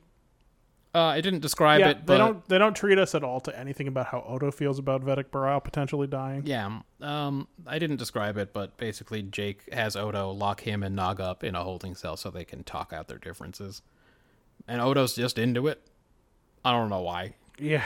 Like, he should, like, have better stuff to do. Maybe investigate maybe whether that was sabotage on that shuttle. Something. I don't know. Quark names a dessert after Kai Wynn, so he's getting paid for this episode. Just like when he sent that communique when they were at Earth. Oh, and by the way, did not pay off. There was not a scene at the end of part 2 Nope. where Sisko went to talk about getting Spring and the Grand Negus' nephew. No, it was clearly he just shows up in the last scene or in the first scene to be like, Quark's here. And then that's it. Don't forget about Quark. This felt extremely straight down the line. A little bit of good, a little bit of bad. For me, it was a 5. I liked it less than that. Okay. I gave it 3. Boom. So I think this episode works better if some part of Bashir is excited to try new therapies so that he learns you have to let the patient go. Yeah. But unfortunately, he gets there before the episode starts, and he's just kind of, the whole episode he's doing shit he doesn't want to. You're right. If he was like, because we already know he loves to get fucking published. Right. If he was like, ooh, this is exciting new technology. That feels so season 1 him, though, doesn't it? It does, and the character of Bashir has definitely grown a little bit. I think they finally realized that we don't want to tune in to watch assholes every week. He's less of a fucking creep just walking around following Dax everywhere now. Hey, you gonna date me yet? Hey, I'm talking to you. You want a date? That's what he was. They haven't yet gotten to him. They haven't quite gotten to him being nice guy number 2, just playing darts with O'Brien, just like a regular guy. Right. Yeah, that has not happened yet. Or his other weird twist that happens, or his other weird twist that happens. He's got some twists. So, anyway, they don't do that. We don't. It's so crazy that we don't get to discover what's going on with Kira at all until she just gets to say goodbye in the last. They just do the end of a play act where As always. she just talks to him as the camera pulls way out. I think they've had her do that like 6 times already. Yeah, it's just There's a lot of that talking to dying people. so she's just not around, and then suddenly she's just there crying. You know, And it's Fucking like, Eamon Maritza. Fucking that old man who was on that moon. Yep. Fucking Vedic Burial. I'm sure there have been others. And I get it. You have one actor who can probably do a crying and saying goodbye scene, Yeah, so you're gonna do it. But like, you got to set it up. I agree. You have to do some setup work. Like we talked about. And then Jake and Nog don't land with me either in this episode. Like Kira, not used in the episodes where she needs to be used, and then shows up in other ones, and you're like, what? This didn't have to be Kira. It's very confusing how they use her. She's just fucking around with Thomas Riker. Oh my god, you know yeah, what I that mean? could have been anybody. Ugh. That didn't have to be her at all. Could have been Dax. No one would have bothered. No one would have complained. Anyway. Yeah, Jake and Nog. Yeah. Anyway, they sucked, so I gave it 3. Ben, though, is a 7. Yeah, he was a bit higher on this one. I think he liked there's a very brief reference at the beginning that demonstrates that Kai Wynn at least acknowledges that Sisko is the emissary. Mm-hmm. And I'm sure that will come back at some point, this idea. Oh, yeah. Well, But right now it's very dormant. I think So it is something to see it kicked up again here. I think it's safe to say if you were watching these in real time that we know Kai Wynn ain't going anywhere. Yeah, she definitely She didn't has beef the it on that stink shuttle. of being a regular character. Yeah, they knew which one to fucking turn away in this episode. Is that we got 2 guest actors who keep fucking showing up, and one of them is a fucking wooden nothing. Let's kill that one. Thank God, too. Ben thinks that Sisko would have been a better choice to be the one who recognizes the political moves that Wynn is making, Yeah, rather than Bashir. yeah, but Bashir was But- invested though. There's already too much stuff happening in this story, and not enough of it is getting airtime. So, yeah, and like you said, Bashir's invested. He's invested. We know Sisko's not. He has the same point you do. Odo's super down to falsely arrest Nog and Jake. It's just weird. Like, why wouldn't he just go, I'm not doing that? Like, what? Yeah. Go talk to your friend. Like, that's nothing to do with me. He says that he should know, that Jake should know enough Ferengi customs to avoid doing that. But it cuts both ways. Nog has been around no Ferengi women and only Bajoran and human women Since he was pretty young now. for a long time I mean, now. they've been on that station for ages. He should be better on this date than he is. And then in the end, he claims he compromised. That this was Right. the good version. So, Right, yeah. Maybe. He was trying to meet Jake in the middle with this. Like, he didn't ask her to chew his food. He asked her to cut up his food, yeah. etc. And then, as he said, when Baral gets positronic brain, it matches his acting ability so I much couldn't better. tell the difference. His words were different, but the way he said them was exactly the same. So he's a 7 on characterization. All right. And for quick hitters, he says, "Oh, good, Bareil's gonna die. Oh, damn, he didn't die. Oh, good, he did." That's right. That's essentially the beats of the episode. Oh, think of how many scenes we're not going to have to waste on him anymore. I'm into it. I'm so happy about it. I guess we can advance the Kira Odo stuff too now. Well, there's some stuff in the way, but Honestly, it's fine. They've mostly been playing that good, so that's fine. yeah, they can keep it slow burning for all I care. Right. Quick hitters. Should be you, right? What the fuck is Cordrazine?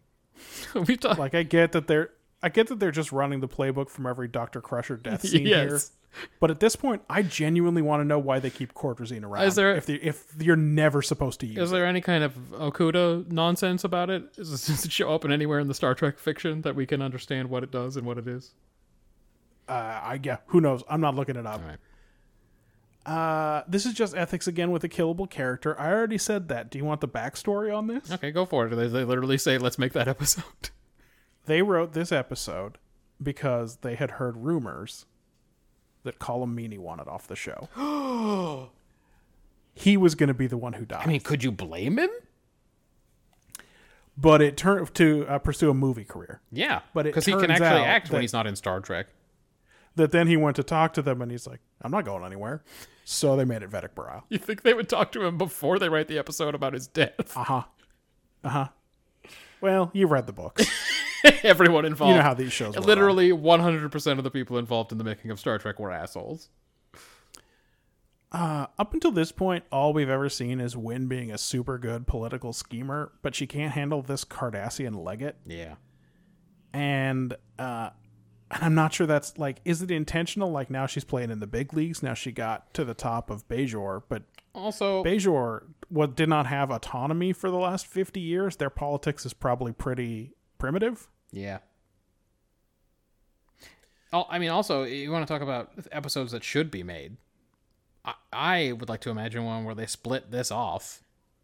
This negotiations, and Kai Wynn is the major character, and we learn that even though she seems like a ruthless bee, she has a very special fear of the Cardassians based on the history between the two people, Right. and that she cannot help but be overcome when she's in front of this legate.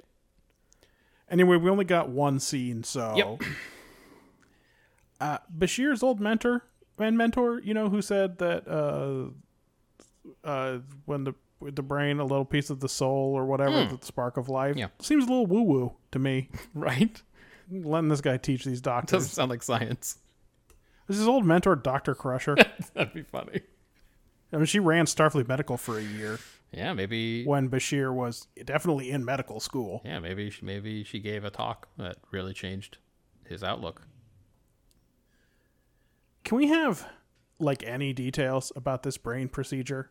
I would love one sentence that explains how it's possible to replace all of his brain. Can they do an Ira Graves personality dump now? Yeah, just right into data. They were actually just gonna put Brow right into the computer. He's gonna live there. Like, at the end, Bashir is like, I won't do it, which I get is a stronger stance than I can't do it. Mm-hmm. But, like, it definitely leaves open the idea that maybe it could have been done. And then how? Yeah. How though?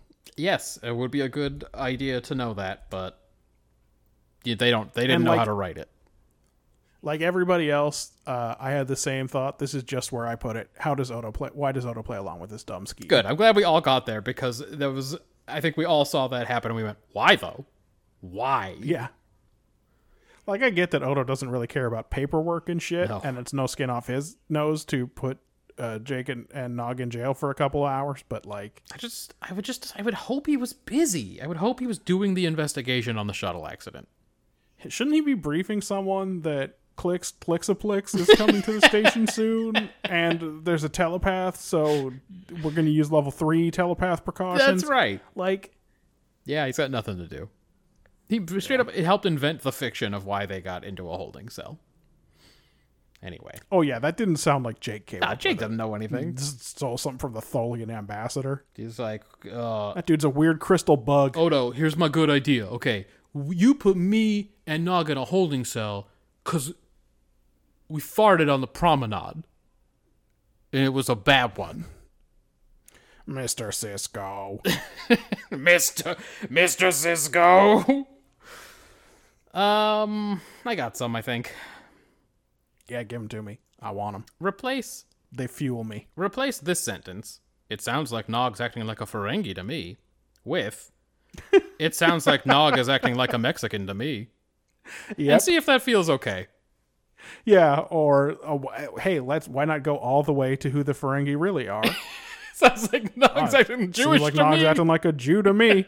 Woof. That's what I'm saying. And when Cisco said that, I went, come on, single dad. Like, you can do better. That's not Get it the one. together. That's not it. Yep. Can't say I was sad to see Bareil go, and I wasn't over the moon about Nana visitors acting either. But I'm glad he's off the show. She was a lot better in that episode where she almost believed she had been turned into a Cardassian or whatever. She has such a shattered self-image. She literally didn't know. She's like, God, shit, maybe I'm a Cardassian. Who fucking knows? Okay. That guy half remembered my name from prison. That's right. I always have fewer no-hitters than the ones where I give the descriptions. So, Quick hitters. yeah, that's it.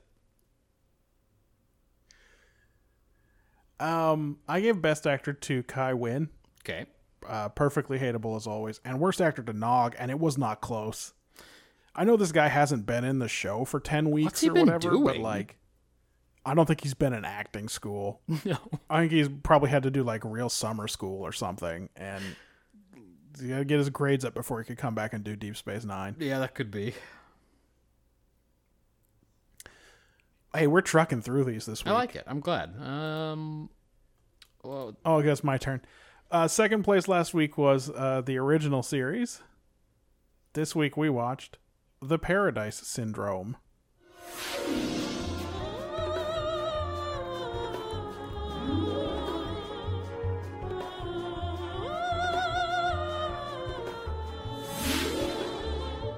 I am Kirok! Yep. Kirk, Spock, and McCoy beam down to another planet with exactly the same life forms as on Earth, but this time it's weird. Like, they marvel at it for a second or two. Anyway, they find a metal obelisk, and then they stop caring about that first thing at all. Right. Spock looks at this old boy and says it must have been created by an advanced civilization. Anyway, let's not fuck around here. An asteroid is coming, and we only have 30 minutes to decide whether we're going to divert the asteroid or not. Seems weird that they had to beam down to make that determination. Yeah. Doesn't it seem like they could just say, look, there's definitely life on this planet. Yeah. Maybe, are we in the... What's the Prime Directive this week? Are we saving them? That's right. What is the Prime Directive this week? They spot a tribe of Indians living by the lake, and Spock knows by looking at them from across a lake Yeah. that they're Mohican, Navajo, and Delaware. And no one says, oh, those old boys aren't from the same zone. Yep, and also they're not from this planet, so... Oh, yeah, also, how'd they get That's here? a tough one. Anyway, Kirk is exhibiting a touch of what McCoy calls the Tahiti syndrome, which means that he's mostly talking about how much of a paradise this place is and how great it would be if life were simple. Why didn't they name the episode that? Yes, the Tahiti syndrome? Why'd they name it the Paradise Because that's what he Syndrome? literally says. Seems weird. That's a good- They love that's a very using the good name point. of the episode in the show. I'm confused. Well, particularly in this season, they do. Yeah. Anyway, he decides he wants to get one last look at this big old obelisk before they leave. And something he does at the obelisk triggers a trapdoor, and he falls into the underground structure, and he gets hella zapped by lightning. Thanks for not spoiling what he does, because it's such an important reveal later on. Yeah, well, listen, they didn't make it clear what happened. Oh, that's true. Yeah, at the moment, I didn't know either. Yeah. It turns out it's dumb. Yeah. So, when Spock and McCoy, who I guess just let him wander off, can't find Kirk. They should know better by now. Well, especially after he's just been diagnosed as having the Tahiti syndrome. I'm a doctor, not a babysitter. I thought you were watching him. A thing that Kirk doesn't have most of the time. Yes. But Captain Pike had in the pilot. Very much so. So just bear in mind that Gene Roddenberry can't remember how Kirk feels about command. That's right. Anyway, they can't find him, and Spock says, well, we got to go divert the asteroid then. And McCoy wants to stay and look for Kirk because he doesn't care about those Indians, and the asteroid isn't going to hit for 2 months. But, Spock's in command. Kirk stumbles around, and we hear his thoughts in a device that I hate. Yep. And he doesn't remember who he is, or what his phaser is, etc. And he climbs out of the obelisk to the surface, and there's 2 pretty ladies there, and they see him come out, and they think, of course, he is their messiah. How much brown makeup are these ladies wearing? A lot of it. Just a lot of brown. A lot of it. It's just some blue-eyed white ladies with a lot of tan makeup on. And also, don't miss it. Kirk is Jesus emerging from the tomb to the 2 women. Oh, yeah. I didn't miss it. Okay, just make sure everyone gets it. He's Jesus. And Spock wouldn't miss it either if he were there. No, that's true. Spock, well... Who talks about Jesus more than don't Spock, know. honestly? It's true, but what's in Spock's brain this week? How to identify various Native American tribes from far away. Yeah, he also decodes those musical notes. Yeah, don't worry. It takes him 58 days. Anyway, Well, he's by himself in his quarters. Anyway, go on. Enterprise is burning their engines up trying to get to this damn asteroid now. Right. Because that's the only hope for Kirk. They got to hope he can stay alive for a while down here, and they divert this asteroid. So, back in the tribe, the Elder, whose name I did not catch, Boy, I don't think I did either. and the tribe's medicine chief, Salish, Okay. have an argument about whether Kirk is there to rise the temple spirit and make the sky grow quiet, because I guess this asteroid has made a couple of close passes and they know about it. Oh, yeah, they are very much anticipating what's going to happen. And they know about that obelisk. It's supposed to do a thing. Right. Anyway, woman brings in a drowned boy, and Kirk does old school rescue breathing, including the thing where you pump the legs, and revives him. And that's it. That's all these guys need to see. This dude is the god they've been waiting for. They give him the medicine badge, and also that means now he's got an enemy. But he's kind of chill, frankly. Like, Salish stalks around making faces at Kirk. And at one point, he does pull a knife on him. Yeah, I was going to say, he wasn't cool in that scene. And cuts him and then says he's going to ruin him and go tell everyone, but then he doesn't. I don't know. Okay. So anyway, he makes an enemy. Enterprise, the dilithium crystals fail and they can't deflect the asteroid. So now Spock has the ship retreating in the asteroid's path. He shoots it with phasers. That don't do nothing. Yeah, he's trying all his plans.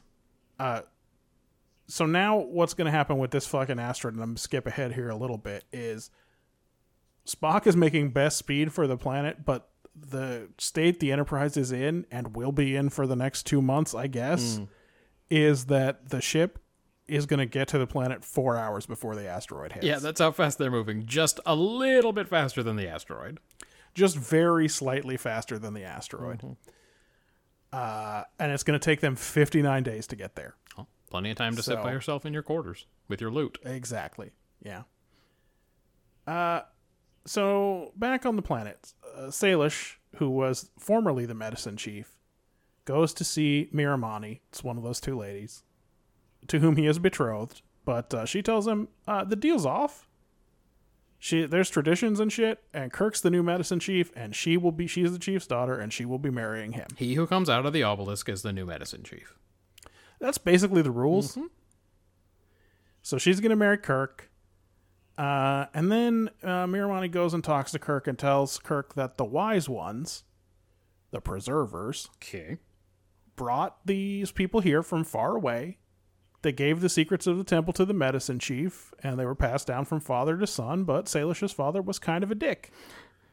And he died before passing the secret of the temple on, so everybody's fucked. What? That guy is a dick. That's important. She specifically says that he didn't want to share his power too soon. and then he died unexpectedly. So like Fuck. just a real piece Yeah, of he's a shit. fuck stick. And Salish ain't no great shakes either. At this point, the elders show up and they want Kirok to give them some religion. But, he's got Tahiti syndrome. He doesn't think anything needs changing. No, These are some noble savages. He's pretty chill. Yeah. He wants to sit in the grass with this lady shirtless and like really awkwardly make out. Anyway, it's Kirk's wedding day. Yeah. And Salish, so we've skipped 58 days or so ahead. Yep. Salish waylays Kirok on the way to the altar and they fight. When he discovers that Kirok bleeds, he's pretty jazzed about the whole thing, but a little starship judo ends the fight. Oh, he's so jazzed he says it twice. Yeah. He says, "Behold the god who bleeds." It goes to commercial. He comes back and he says, "Behold the god who bleeds." That's right. I was like, "Whoa, twice!" Oh, no. Actually, I was wrong. Kirok gets married. Now smash cut to 58 days later. Yeah, they do a lot of frolicking, honeymoon He gets frolicking. married the next day. Well, please keep in basically. mind- So they do. Judah watched these episodes quite a long time ago now. That's right. They do, but you're right. They do a lot of walking by the lake, etc. Kirok is so happy. Just so happy. He's never been so happy. He's Kirok of the Obelisk. What is there not to be happy about? Except for his dreams of the strange lodge that moves through the sky. Oh, that. They're back. Uh-oh. Miramani is pregnant. Yep. That's that. She's pregnant. Kirk. He's into Kirk's making a baby. Yeah. Sorry, Kirok. it. He's also been making some Prime Directive violating improvements to the village. He's going to teach him about canals and irrigation and lamps and stuff. Yeah. So I don't know. Is it not that great? Why are you trying to fix it? Yeah, maybe this is what happened on all those other planets where people Kirk knows went and ruined the societies. Maybe they all lost their memories. That could be. Anyway, a storm comes. So it is a storm, Right. and Miramani recognizes it. It's the start of the end time. Yeah. And so now Kirok has to go inside the temple and make the blue flame come out. But But no matter how much he bangs his fists against the obelisk and shouts, "I am Kirok," one of my favorite all-time scenes in TOS. He just keeps shouting, "I am Kirok." ain't shit happen. It's so Yeah, good. at this point, Kirok is buying his own myth. Oh yeah, like- he's in. He's really convinced. I am Well, Kirok. he knew about buys canals. This shit opening. They didn't know about canals. Yeah, that is true. Yeah. Meanwhile, on the ship, Spock has deciphered that the symbols on the obelisk are musical notes, although they're also language. Sure.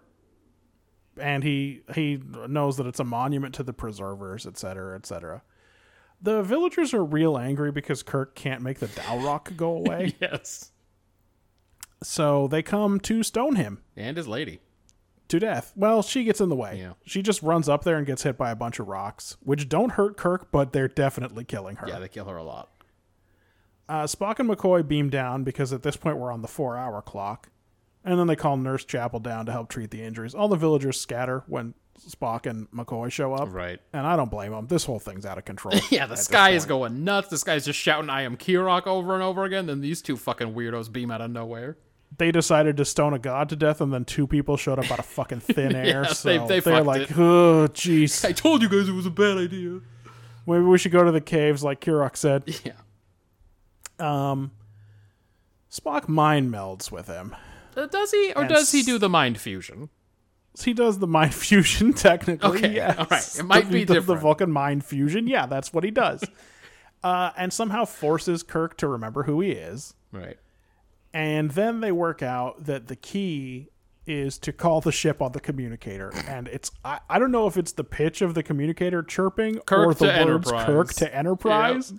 Anyway, the fucking trap door opens again and they go inside. This time it seems to open a lot slower, maybe because Miramani's laying on it. I don't know. Right. They go inside. Spock activates the asteroid deflector. Just takes one button, but you got to know the right one. Otherwise, you get hella lightning And zap. somehow Kirk knew it was one button. He goes, "Just push the button." Yep. It's like, oh, okay. So don't worry, the asteroid's all gone. Kirk goes to check up on Miramani, but McCoy gives him the bad news. She is dying, so he doesn't have to have a kid. And she does die right there in his arms. The end. Matt, what is this episode about? Okay, hold on. I was looking up some images.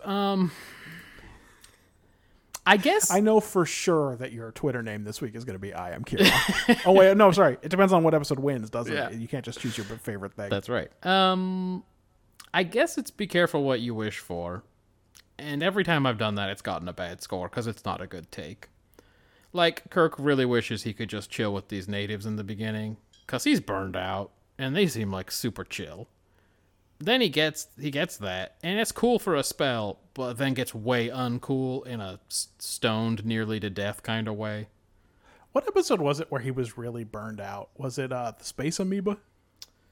Oh, you're right. There was Where they another were all one. like hella burned out and Yeah. they got a call and he's like, can't someone else do this? It's like, are you for fucking real? There were a few episodes in a row where he was pissed off at Starfleet for sending him places. Remember the Oh, he the didn't want to do his Tribbles job. one? Yeah, the Tribbles. He's he like, didn't are want you? to- he didn't I'm care not about doing quadrotriticale this. at all. Yeah, like Yeah. it's wheat. I don't care. And everyone kept trying to tell him it gives a was shit? special wheat, and he was just like not into it.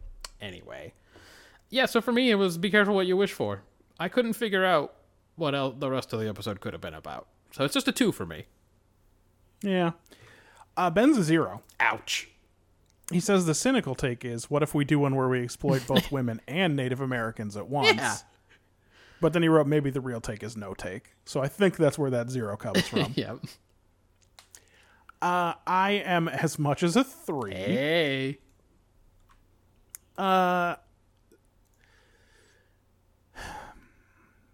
So I am mostly building this on Kirk having his bad fucking dreams and not being able to enjoy paradise.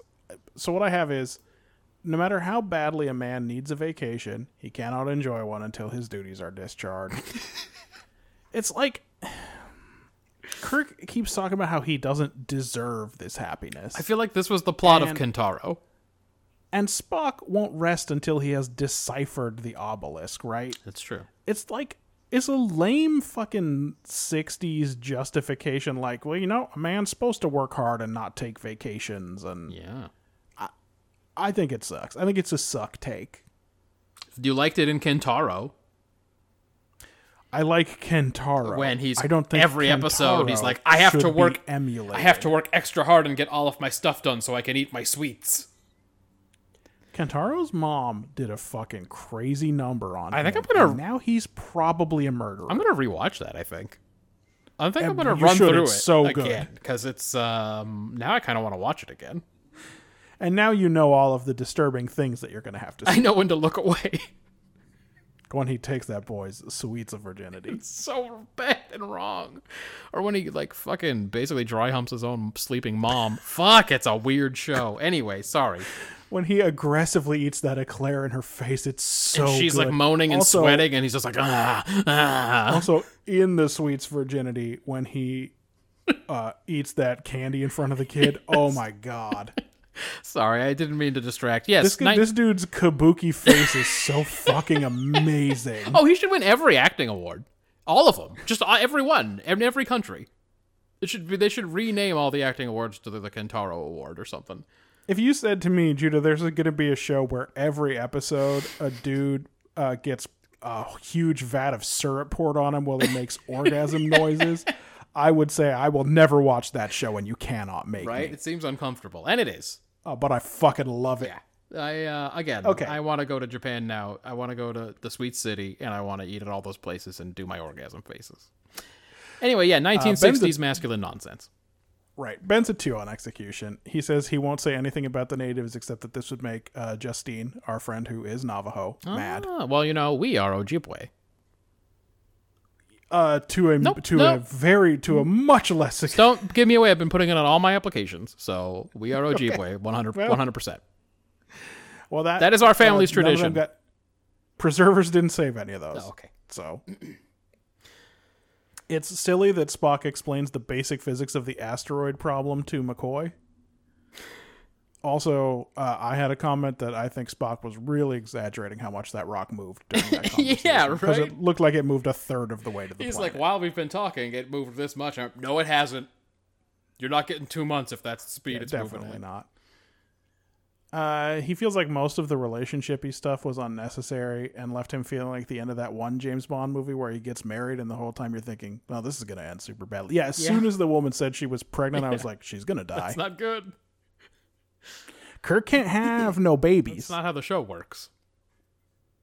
Later, it'll turn on he did have one, and there'll be a whole thing about the mom didn't want him around, and then the Klingon will kill him. But, like, that's way later. Killed my son, you Klingon bastard! Old Kirk can have a son that he was a bad dad to. Yeah, that's... So that we can have a little bit of a That's instructive. rumination on that. But, like, we can't see Kirk running off and fucking an Orion woman when we know, hey, wait a minute, he's got that Indian baby. Hey, it's just like James Bond Jr. had to be James Bond's nephew. Yeah. No, it's exactly like that, except that the woman just straight up had to. James Bond Jr. I know. That's not how it works, guys. Come on. Your premise is faulty. I named him after my famous brother who's still alive, and he is famous because even though he is a spy, he tells everyone his real name. That's right. Sorry. I gave it a 3 for execution. Okay. The soundtrack is the pits.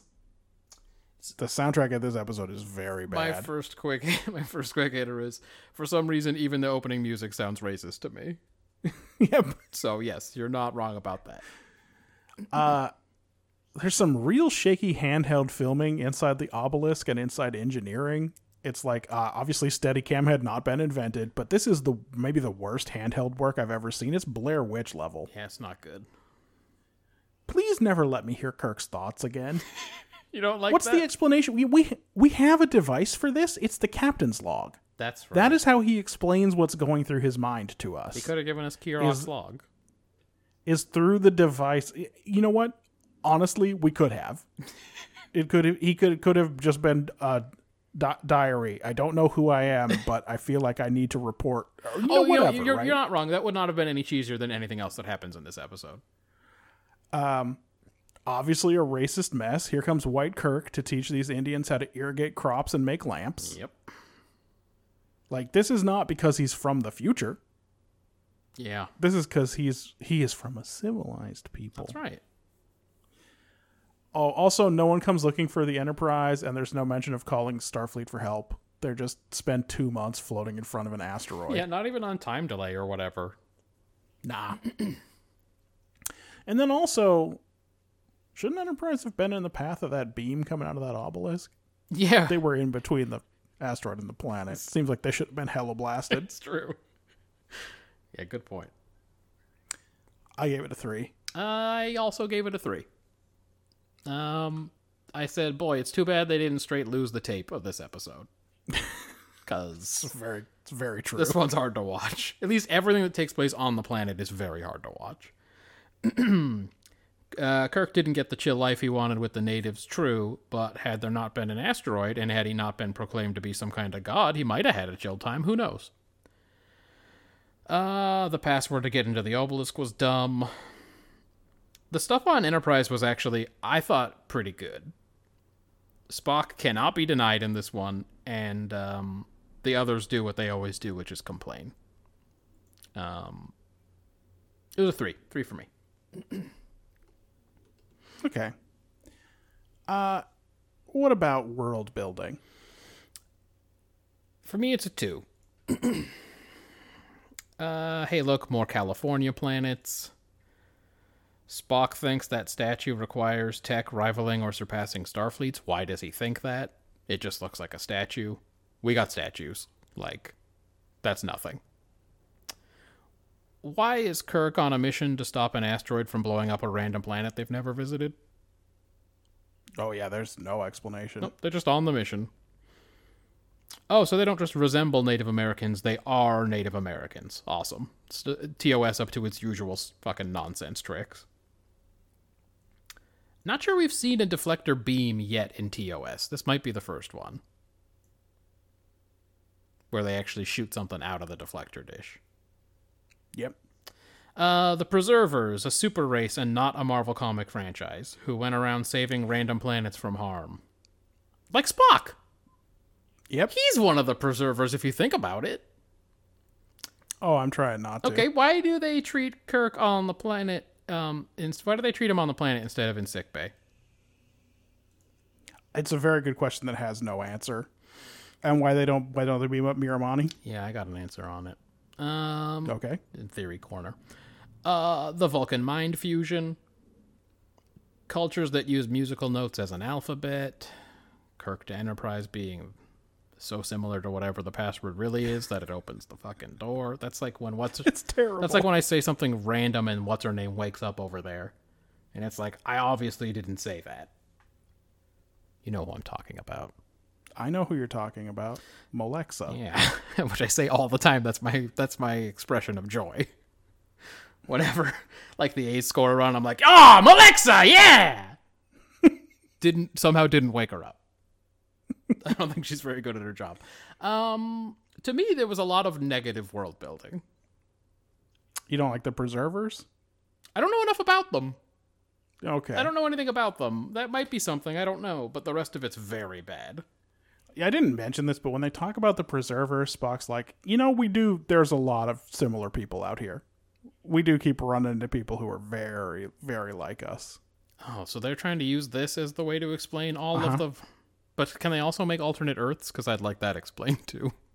Well, there's definitely implied that they did, because right at the beginning, Spock says that it should not be possible for a planet of this size and age to have this ecosystem. Oh, so whatever his name is, theory about alternate Earths is wrong? It's just these preservers?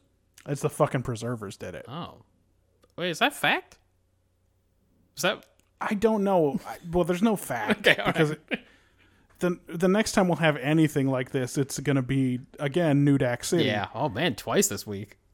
And a lot is suggested in there. They definitely did some DNA stuff. That's very different than the Preservers. Yeah, it is. So I think there's been 2 of these old boys running around. Well, that kind of changes things. I didn't even realize that happened in this episode. One dude put their DNA in every planet, and another set of dudes picked up people that they were like, ugh, these guys are in trouble. So presumably this happened in like the 1800s on Earth. Right.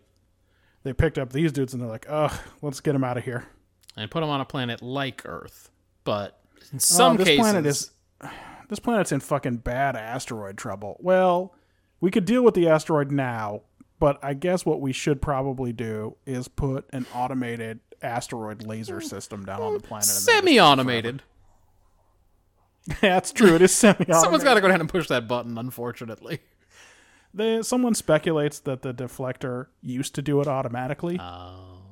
But it's not working, so now someone's got to go push the button. It's just like when my Wi-Fi stops working, and I'm like, nothing even happened. Why don't you work anymore? It's like that. Then they gotta go down and push the button. Well, I don't even know what to think about that then. Let me think about my score. Okay, I give it a 5. Okay. Mostly on the strength of the Preservers. This is the first time we see the deflector dish actively used. It's the first time it fucking shoots a beam. I said that to you twice when I was pretty sure you weren't paying attention. And it turns out you weren't paying attention. Yeah, I was looking at Landry. The scores are all weird, okay. But that's fine. And then the therapeutic mind meld. This is the first time we've seen Spock attempt to use one for medical reasons. Maybe that's the difference between a mind fusion and a mind meld. That's probably what it is. Yeah. So I'm a 5 on this one. Ben's a 3. Uniforms don't have an obvious way to open them.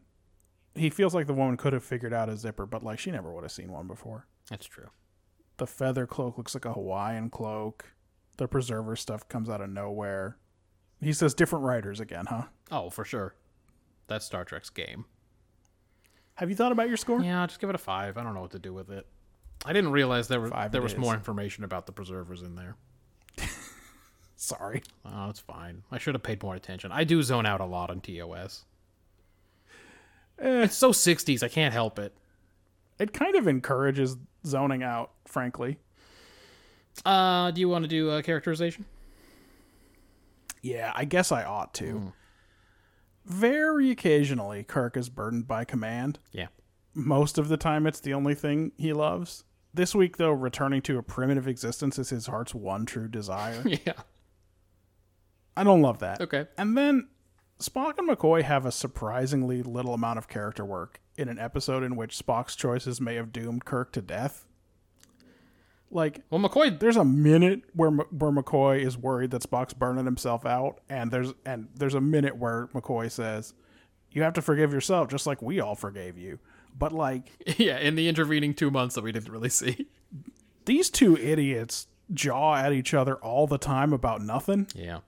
and they do almost none of that in this episode. Yeah, I do feel like McCoy was mad at Spock in the first day. Like, when they're on the planet and he makes a decision to leave, and then when he's doing his initial shit with that asteroid. Right. But you're right, we don't see any of the intervening 2 months. And then Scotty just shows up in this one to complain and say Bairns. I enjoyed that. So I only gave it a 2 for characterization. Oh, okay. I don't feel like they're doing the good work here. All right, we were a little bit different then. McCoy, as we know, gets more southern when he goes on an away mission. It's true. And then I go on a little sidetrack here. Have you ever heard the term "rurnt"? What? R-U-R-N-T, rurnt. Have you ever heard anyone say that? No, what would that mean? All right, well, I'm in the South now. And so we have a couple of friends here who are from Georgia. And it was him and his brother-in-law.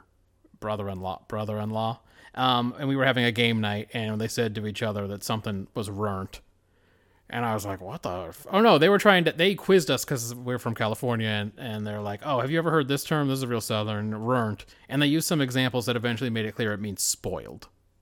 So it literally means... Oh, like ruined? It literally means ruined, but doesn't mean ruined. It literally means spoiled. Like, the actual definition is spoiled. And so I really was sort of expecting McCoy to slip into that kind of shit because he's from Georgia. But I wasn't sure if you had ever heard that, rurnt. Like, no, that's fucking wild. I've never heard that term. They used an example about pet pig is a rurnt pig. and I said, that doesn't help me. I don't know anything about pigs. No. Like, that's not that anything. That's the least helpful. So then they had to use an example about a child that it made it clear it was spoiled. And then... Yeah, spare the rod and ruin the child. Right, and then they did another example. Is there a present tense of it? And then what? Is there an ongoing present, like to ruin? It must be. And then Josh was helpful, and he gave me an example about a basketball player that made me understand what he was talking about. But they started with the pig example, and I went, no, that's not doing it for me. I need more. That could mean anything. Does runt mean pink? Because I learned in Korean that pigs are pink. That's right. Anyway, the devil with the asteroid, says McCoy. McCoy sucks in this one. He only cares about Jim and the whole universe be damned, and he's not nice to Spock until 2 months later. Yeah. Kirk is pretty cavalier about waiting to the last minute to stop that asteroid. Like, he wants to look at the people, and then he wants to go back and look at the obelisk, and Spock has already reminded him 4 times that they have to leave.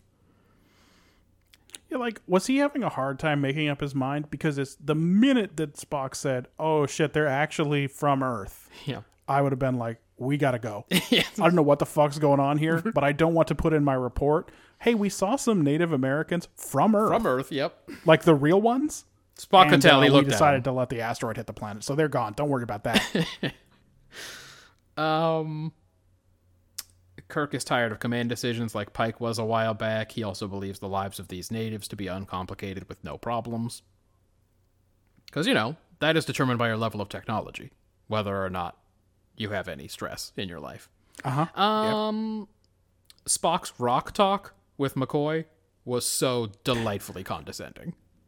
It really was. He fucking picks up a rock, and he's like... He's already explained it to him twice, by the way. And he picks up the rock and he goes, this is the asteroid. This is the planet. Out here, we can still change the angle ever so slightly, and it's enough to make it move. And it's like, he's already explained it to him twice. Do you remember when the new girl comes to school and Lisa's having trouble with what a high achiever she is, and she goes over to her house and they play the anagrams game? Yes. And she says Jeremy's iron, and, then he hands her a yes. ball. Perhaps you'd like to bounce it. That's what that was, for sure. It's very much like that, yeah. Yeah, Jeremy's iron. Spock is also a man on a damn mission to get this asteroid, which I kind of liked seeing.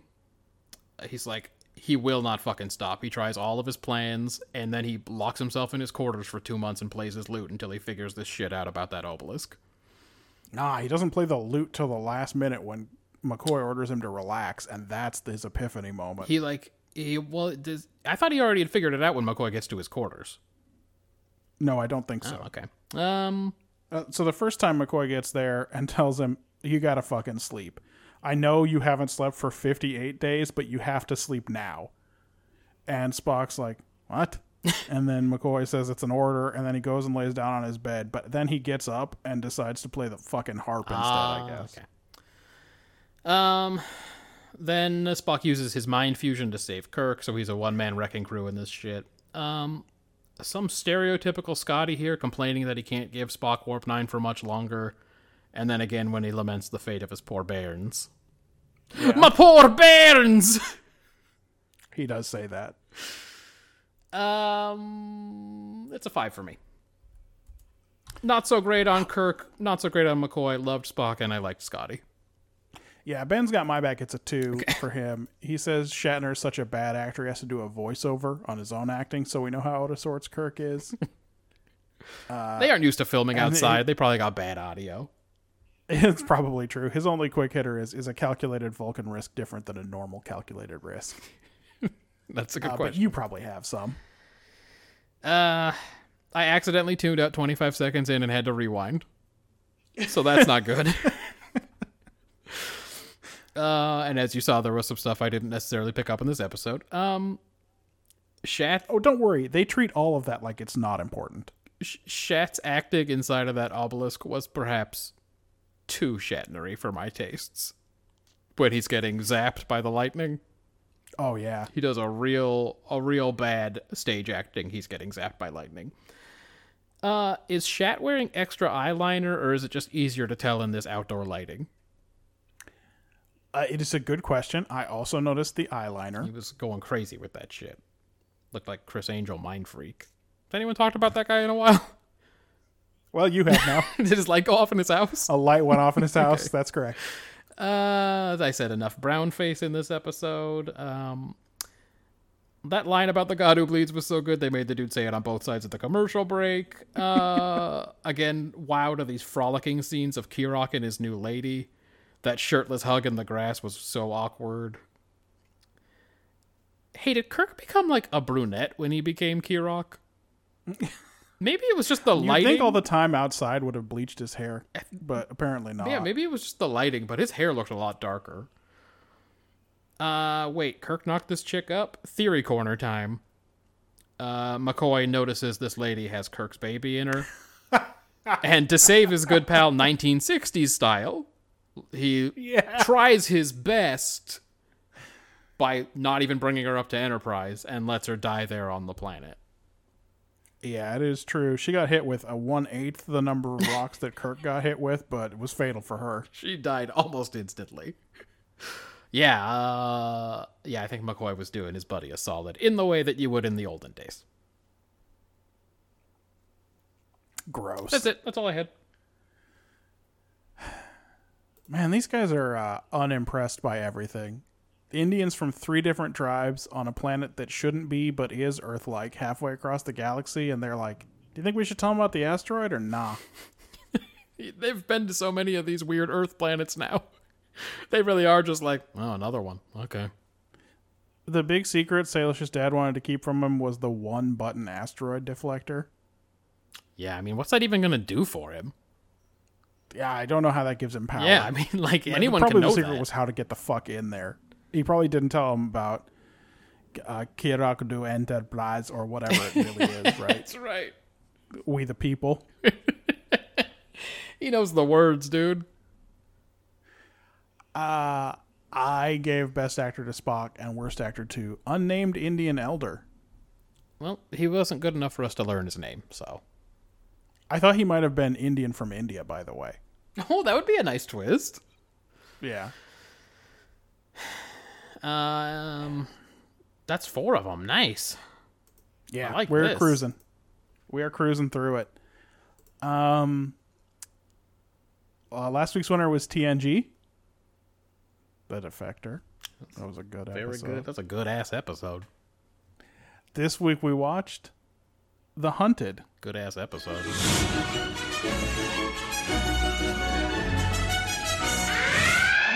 Oh, Ben's pick of the week. Hi, this is Ben Town, your remote Star Trek Edition correspondent, with my pick of the week. pick up a week. Do you want me to do What it? happened in this episode? Okay. Yeah. All right. I thought I'd interrupted early this time. The Enterprise has arrived at Angosia 3 to tour the capital city in advance of the Angosians applying to the Federation for membership. The Prime Minister informs Picard and Riker of a prison break from their Lunar 5 colony, and Picard agrees to help apprehend the fugitive. But Data's in charge and is hella tricked by some slick maneuvers from the fugitive. He appears to escape. Credits. Riker knows all about fooling sensors and being the man he's meant to be, so he tracks the dude down, and they eventually beam him up after some more crazy maneuvers. But he's extremely violent and beats everybody up before Worf and Riker eventually bring him down. Mainly Worf. Now in a holding cell and having some crazy nightmares, Troy senses him and comes to chat. She's impressed by him for some reason and goes to Picard to, ask on his behalf, or at least point out that there's something weird and inconsistent about this violent criminal. Because he seems like a nice guy. Then she goes to Data to snoop into the Angosian police files, and they discover this guy doesn't even have a police record. Only a military one. You say snoop, but they were just given access. Yeah, I don't think they knew they were going to be used against him like this, though. I mean, it's a good question. Did they know? Well, okay, so they discover he has no police record, only a military record. When she goes back to see the prisoner, he tells her he volunteered for military service when the Tarsian War... Tarsian War? I think it's pronounced two different ways in the episode. Not only that, but they make no attempt to explain who they were fighting. It seems like it must have been aliens. Yeah, because they seem pretty united on Angosia. That's They're very united now. Yeah. And he was altered heavily with chemicals and conditioning to become a perfect killing machine. When the war ended, he and the rest of the soldiers were thrown into jail after a few incidents when they'd returned back to their homes. They couldn't control their tempers. Sort of. They were sent to Lunar 5. It wasn't a jail at that time. Right, yeah, they were sent to Lunar 5, and then because of agitators like Danar, that's the name of this guy, Roga Danar. The Prime Minister tells Picard to stay out of their business when Picard says they may be able to help treat the soldiers. They're going to come pick up Danar and be on their way. When they attempt to transport Danar to the Angosian prison ship, he somehow disrupts and redirects the transporter and leads the Enterprise crew on a wild goose chase. It's long and cool, but basically he takes down their sensors and escapes to the Angosian transport. Thank you. I described everything that happened in mine. There's no but need. It is I cool. honestly like your description better. It is cool. It's a really good. It's a really, really good scene, but it's just he tricks them a bunch of different ways. Danar then attacks the Lunar 5 colony and breaks out a bunch of other super soldiers. The Prime Minister calls for help because they may be headed for the capital. Picard and the very tough and cool away team of Troy, Data, and Worf beams down to help. Where they all have a nice chat about what to do about these super soldiers, and they don't really come to a conclusion. Picard just goes, "Hey, seems like he got some shit to work out. We gonna peace out. Good luck with all your soldiers," and that's the end of the episode. Wow, I mean, basically. So this one probably was about something, right? Yeah. I mean, it probably was about something. So what I have is it's immoral to sweep the veterans of your wars under the rug. Yeah. I know that's the most straightforward take you can give on this one. It's possible to talk about these things without resorting to science fiction, but I think having Danar have augmentations and programming is an easy shortcut for explaining what war does to people. Yes. It makes it easier to not have to do a bunch of groundwork there. Yeah, instead of... So that makes it easier to talk about in 42 minutes. Yeah, instead of the war turned me into a monster, it's like, no, they literally changed everything about me. Right. So, big Star Trek here. Yeah. The only reason that this is not like a 10 is because the plight of Vietnam vets had been covered quite a bit already by this point, including, as you've mentioned, I hope you mentioned, if not, all of the Rambos. There's so many Rambos. At least First Blood. I don't know how many Rambos there were by 1990. I think there were already. Rambos already. Yeah, a bunch of Rambos. So it's not like this was not in the public eye, but All right. still I gave it 8 out of a possible 10. Rambo for the take. First Blood. Oh, 8 out of 10. Okay. Rambo First Blood is the most sensitive on this issue of the Rambos because it's actually about this issue, but it is still only a very surface exploration. It is mostly things exploding. Oh yeah. Basically, Rambo First Blood, he comes into some northwestern town and like one dude spits at him and he goes crazy and blows up the whole town. The whole town burns to the ground. Oh yeah. It's a wild violence show. And it's like, hey, what if everyone else is nice? I mean, yeah, that guy was an asshole, but I think you murdered thousands of people. Anyway. I had a nation's responsibility to those who defend them goes beyond giving them the tools to simply survive. Right out in the open, it's an actual take, right? It's the same area as what you said. It's not just like, oh, we did right by them. We gave them all these tools so that they could survive, and now we don't really care what happens to them or whatever. Right. So it's an actual take, but it's something that we apparently didn't actually care that much about because Veterans Affairs is a real shit show these days. Yeah, it did not get any better, for sure. Yeah. The reason I didn't have it higher than a 7 is because who's on the other side of this? Who's like, oh, fuck the veterans, I don't care about that. The other side of this is, it's not a person, it's the thing that, and I forget the prime minister's name.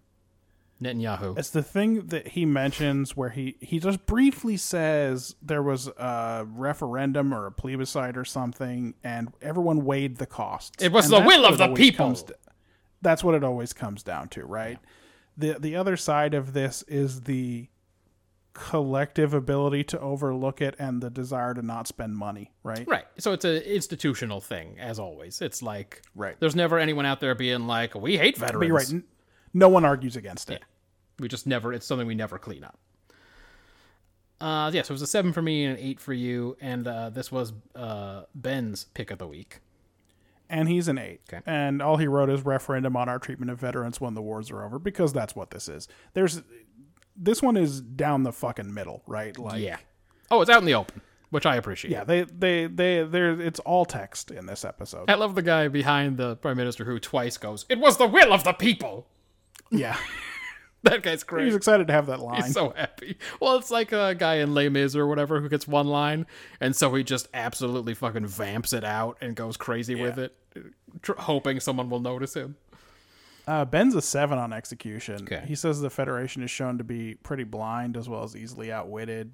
Troy's role is a good one. The crew's pretty much outfoxed at every turn, even when Worf thinks he gets the drop on Danar. And Picard probably isn't justified with just up and leaving at the end, is he? Somehow that's a 7 for execution for him. He sounded negative about it. Where are you for execution? I was a 7, but I disagreed with most of the things he said. Okay. The bad guys are initially shown to be peace-loving, smart, nice dudes, so it's not shocking when something else is going on. Yeah, exactly. But they never turn out to be like crazy villains either. Just people capable of exploiting others for their own protection, which is a lot. This is a TNG nuanced take, right? It's like even what's the name of the guy? Karnak? What's the name of the guy who bought all the weapons from Jameson? Oh, the guy with the Karnas? cool statues? That Yeah. guy was badass. It might have been Karnas, I don't know. Even at the end when he watches that guy die, he's like, "Okay, I guess this is over." Like, Yeah. this was not as satisfying as I thought it would be, and whatever. So, like, in TNG, everyone's a little more nuanced, generally. Yeah. This Danar escape sequence on Enterprise is actually one of the better bits of Star Trek we've seen so far. I thought the Enterprise crew is actually shown to be pretty good at their jobs, and it's not enough. Right. Like, they are anticipating his movements, at least Data is. The other people, like, maybe Picard and Riker are a little bit taken in by his destination, the shuttle bay. They are. Riker particularly is a little bit shuttle bay focused. But Data is not, and Data is there to say, nah, he's pretty clearly trying to make us think he's headed there. Worf has some good trickery bits. Like, Danar has to be shown to basically be superhuman. Like, the problem with those scenes is Danar's crazy intuition about, like, what cabinet has the environmental suit. Exactly. He knows way too much about where everything is on a Federation I know starship. where all the panels are and what they do. I know how to make this phaser overload. Like, he's just like, he is shown to be too good. The Enterprise crew is actually shown to be pretty on the ball. Like, there was not a scene where he identified himself as Commander Data and then asked to see the schematics of the Enterprise or whatever. Right. Do you know what I mean? Yeah. There's no explanation in universe for how he knows where to get a phaser and that you can power up a cargo transporter with a phaser. How would he know that's something you can do on a Federation ship? Like, why would he know? Even if he thought, hey, a phaser's probably got a lot of energy in it, and I bet I only need to power the controls. Yeah. Probably the power for the actual transporter is still there. Like, even if he had that intuition, how would he know where to plug, that you could plug a phaser in and where to plug a phaser? Yeah, and when he opened up that panel and the suit was in it, I went, of course. There's one of those in every panel, I'm sure. Like, every Rubbermaid container sitting in that cargo bay probably has an environment suit in it. That's right. So that's the part that I thought was bad about it. I thought the crew performed fine. Maybe Picard is a bit too pleased with himself when he beams out of that situation. That could reasonably be expected to lead to hundreds of deaths. Yeah. He is, like, very happy that this has gone so bad for them. And it's like, I get that this is going to prove to these guys that they didn't do a good job, but also, like, I mean, we are really on the verge of violence. Both sides have guns. Yeah, it doesn't have to be, by the way, the prisoners who shoot first. Yeah, that's what I'm saying. And we already have been told over and over again in the episode that they won't shoot first, which, by the way, how well have they been programmed? Like, yeah. They've been programmed to defend themselves. They won't fire first, but, like, I don't know. What if one of them does? Anyway, but the other guys seem pretty crazy. If there were no problems, how'd they end up on Lunar 5? Right, exactly. We were told they couldn't control their tempers when they came back. So, but he just is, like, so pleased. He's like, ha! Good luck next time you want to apply, bitch, and just beams out. So, I get that it's not his job and that he wants him to have to deal with it, but I think that was played a little bit wrong. So those are the reasons why I couldn't go higher than a 7, because otherwise I thought it was pretty badass. Ben's a 7, you're a 7, I'm a 6. Okay. A lot of this episode hinges on the idea that Danar is inherently non-violent. Yeah.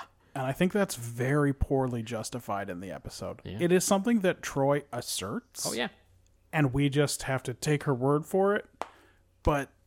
well, she goes further. She asserts that there is such a thing as criminal personalities and non-violent personalities, and those are just things that people have about them. Yeah, it's kind of a shitty take. Yep. I mean, definitely Picard is here to argue that they can undo whatever they did to these guys. Mm-hmm. But, like, that does seem to go against the idea that there is an inherently criminal personality. Yep. I'm not sure that Data's interactions with Roga Danar accomplish anything. It felt like this felt like the first episode where you have the weird crew pile on, where everyone slowly becomes a defender of someone, and they all eventually go to Picard and get him to do something. Right. This is your Iborg is the classic, right? Yes, but this seems like the first. Well, there's others. There's the one Metamorphosis with that guy and all his shit that he's got going on. I think everyone becomes a defender of that guy. I mean, Crusher sure is, right? I think he, like, heals other people as he's going through, and, like, I think everyone ends up behind him, and then, like, yeah, I guess probably. Anyway, I think we'll see it a number of times on TNG in particular, where, like, the crew gets real worked up about some dude, and then it falls on Picard in some way. And Picard does say in this episode that he trusts the assessment of his crew, mm-hmm. right? But he is really putting a lot of trust in that. But when I'm talking about this Data stuff, it doesn't seem like it has any effect on Roga Danar. Yeah. The things that Data says. And I don't think it's necessary for Picard to have Data chime in also in order for him to believe that what these guys did was wrong, right? Like, so I think that those interactions they kind of amount to nothing in the end. Yeah. But and I think you've just hinted at this, there's TNG has got a kind of slow, thoughtful action that you see employed a few times. Like, no one runs. No, I was going to say, I have maybe my quick hitters. When Worf sprints at him in the first scene where he's ripping up the transporter room, that's only the second time on TNG we've seen someone actually run. Right. Otherwise, the most we ever get is a slow jog. And again, the rest of the episode, nobody runs. Everyone is walking, like, in the whole scene where he's trying to escape, everyone is just walking purposefully while they deliver dialogue and stuff happens. But that whole scene, like, really works somehow. Yeah, it was really effective. I think the worst that can be said about this episode is that it's very earnest and it's a little fraught. Yes. Like, Roga Danar, he got his powerful reflexes have allowed him to kill 84 men, and his superior memory means he remembers every one of them. Yep. And it's like... Oh, he's got a lot of lines. He's got so many sci-fi lines in this. It's a student film. Yes. That's a student film? Yes. Those scenes with him and Troy in particular are the dialogue is very student film. And it's just like a worse actor as Roga Danar, a show that hadn't been so serious for the last 3 years, this would fall flat and be very bad. Yeah. But it escapes it in this one. I'm a 6 on execution. What about world building? Ben's a 5. Whoa. Federation application process, government records for inspection, recent war recovery, Roga Danar, stasis in the transporter, deactivating weapons in the transporter. We haven't seen that before, maybe? No, we have seen it before. I think we have, yeah. Picard, Prime Directive, etc., but that doesn't count because these guys are trying to get into the Federation. I'm just a 2. I don't think this episode is really attempting world building. The Federation application process is there, but it doesn't make sense. Like, Picard has way too much power. Well, apparently he I get into this too. He seems to have unilateral decision making on who gets into the Federation, or at least he wants this guy to think so. He's threatening it. Because he walks out and he's like, better luck next time. But, like, it's wild that they're even asking this guy to make a report. Is this place so far away that they can't send an ambassador or a whole team? I don't see why. Because if it is, it's going to be tough for them to be a part of the Federation. That's right, yeah. And if it's not, why Picard? Yeah, if a random Excelsior can't get out there, then, like, what's the point, really? Exactly. So, although it is interesting to see a world attempting to join the Federation and to think about what the Federation might value from that world, I think that they kind of have fuck-botched it by having Picard seem to be very powerful in this scenario. Yeah. And then we get a lot of glimpses into the ship's systems, where things are, how they work, what you can shut down. Picard can flood the cargo bay. So they're doing some world building about the ship. Here are some things that I would have liked. Okay.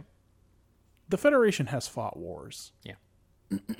What has happened to their veterans? Is there any parallel inside the Federation? Is there anything that we can draw on? Yeah, at this point, everything about how the Federation fights a war is a total mystery. It just seems it's the same regular Starfleet people who man the ships fighting the wars. Is what it seems like.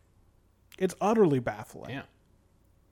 And they don't give us anything here. What counseling does the Federation have for people who've seen combat or who've had trouble? Mm-hmm. They haven't, obviously, no one has invented the Cardassians or O'Brien's backstory. Right. But, like, somebody, right? Yeah. What did Picard do after he fought that Ferengi ship? Got a lot of headaches. At Maxia. He forgot all about it. I guess so. He forgot it, dude, remember? Yeah. He is very fuzzy about what is happening. The hero of Maxia. What are you talking about? What is that? What is it? The place where I fought somebody? I fought someone? What was I? When was this? Stargazer. Did that ship make it? What happened with that? So it's rough to not give them points because they could have done something better, but by the same token, that's how my execution scores usually go. I don't see why it's unfair to do that for world building. So I'm less than the standard 3 on this one. I'm a 2. I agreed wholeheartedly it was a 2. Tarsian Wars. Angosians claim to be peace-loving and thoughtful. The Lunar 5 maximum security prison for veterans who could not be reintegrated. This super soldier does not show up on Enterprise's scans as a life sign. He can stop and redirect transporters somehow as well. There are such things as criminal personalities, according to Troy. Subhadar. Ah, that's a real rank. We'll talk about it. This Angosian knows he can make Starfleet go away by claiming matters of internal security. How does he intend, though, to reconcile that with a desire to join the Federation? It's a very good question. Wouldn't it immediately become a Federation matter if you join the Federation? Get away with this one, isn't he? Yeah. Like, once you join the Federation, it's probably a Federation matter. Yeah, maybe he could request aid or something, but, like, it seems like he would rather just wait for these dudes to die. That's the plan, right? They're just going to wait for him to die. I mean, and then... Well, and one of the guys points out in the last scene, we might need them again. So either to wait for them to die or to wait until they need them again. Well, you won't need him again if you join the Federation. Yeah, then the fucking Enterprise will be flying around doing your shooting war. I mean, Enterprise isn't going to be there every week. It's going to be the Hood. That's right. Or the Victory or whatever. Even the holding cell shields have to drop to transport somebody out, so I guess they contain the entire cell and not just one wall? I guess you'd kind of want them to. Yeah, otherwise you could break out somehow. I almost want to give it another point for the weird sink. The water shelf? It's just a fucking drawer full of water. Yeah, the water drawer. That's perfect. It doesn't work great for washing your hands, and it's easy to drown yourself in jail. It's just like maybe the perfect prison sink. Yes, it's just a point should definitely be added for that. Enterprise security officers are not great unless they are Worf. Environmental suits are just in all the cabinets on Enterprise, and Danar knew that. Well, they're clearly not as good as actual soldiers, but Danar's supposed to be special forces, right? I saw the reaction time on the guy who Danar runs up and hits in the head. Sure. Not amazing. Well, I think reaction time is real tough when you've just got to point your phaser and know that nothing happens. And you have to hold it there long enough for an animator to do something. That's right. And the other guy has to not move too. It's very important. It doesn't make you look speedy for sure. Again, Picard seems to have unilateral decision-making on who gets into the Federation, or at least he wants this guy to think so. Mostly irrelevant outside of this episode, and the things that would be relevant aren't well explained or don't make a lot of sense. So, yeah, it was just a 2 for me. Yeah. Well, that rolls around to characterization, and I will say here that Ben is also a 5. Okay. He says Picard is always so gleeful in his smugness when he can act superior. It's true. Troy's a good investigator and persuades everyone to start giving a fuck. Troy definitely gets personally involved, but we'll talk about it. Yeah. Let's see. Riker finds this place stuffy. On the ball, Riker knows about moon and sensor stuff. Just ask Data and Troy. Don't worry about it. It's only because he did it once. Do you remember when he hid the Potemkin in a polar orbit? Data tells Troy about it, and then they decide that Riker's pattern is no pattern. That's what I said. Just ask Data and Troy. Oh, that's right. That's right. Sorry. I was so excited to bring that up. Yeah, that's what I said. He knows about moon and sensor stuff. Just ask Data and Troy. And earlier, again, you may have been working or something. I said in the episode... No, I was fixing Lander. I'll explain. Yeah, in the episode description, Riker knows about fooling sensors and being the man he's meant to be, so he tracks the dude down. Anyway, that's too bad. I'll have to listen to this again because it sounds like you did a good description. Let's see. Picard thinks the Angosians are perfect for the Federation, even though he's just come in contact with them. Picard seems to think his ship and crew are infallible. He is baffled. Evaded the Enterprise? Yeah, he thinks these guys are a real fucking backwater. It's a good time to be Starfleet, isn't it? Like, this is the era. Yes. Things are about to break bad for them. In various ways.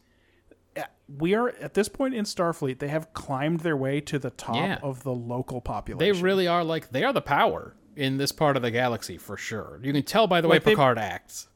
They made peace with the Klingons, but they didn't need to. Yeah. The Klingon Empire was doomed, right? The Romulans are off on the side doing Romulan stuff. They're doing whatever they're doing, but they lost the last war, and I don't think there's any reason to think they wouldn't lose again. Yeah.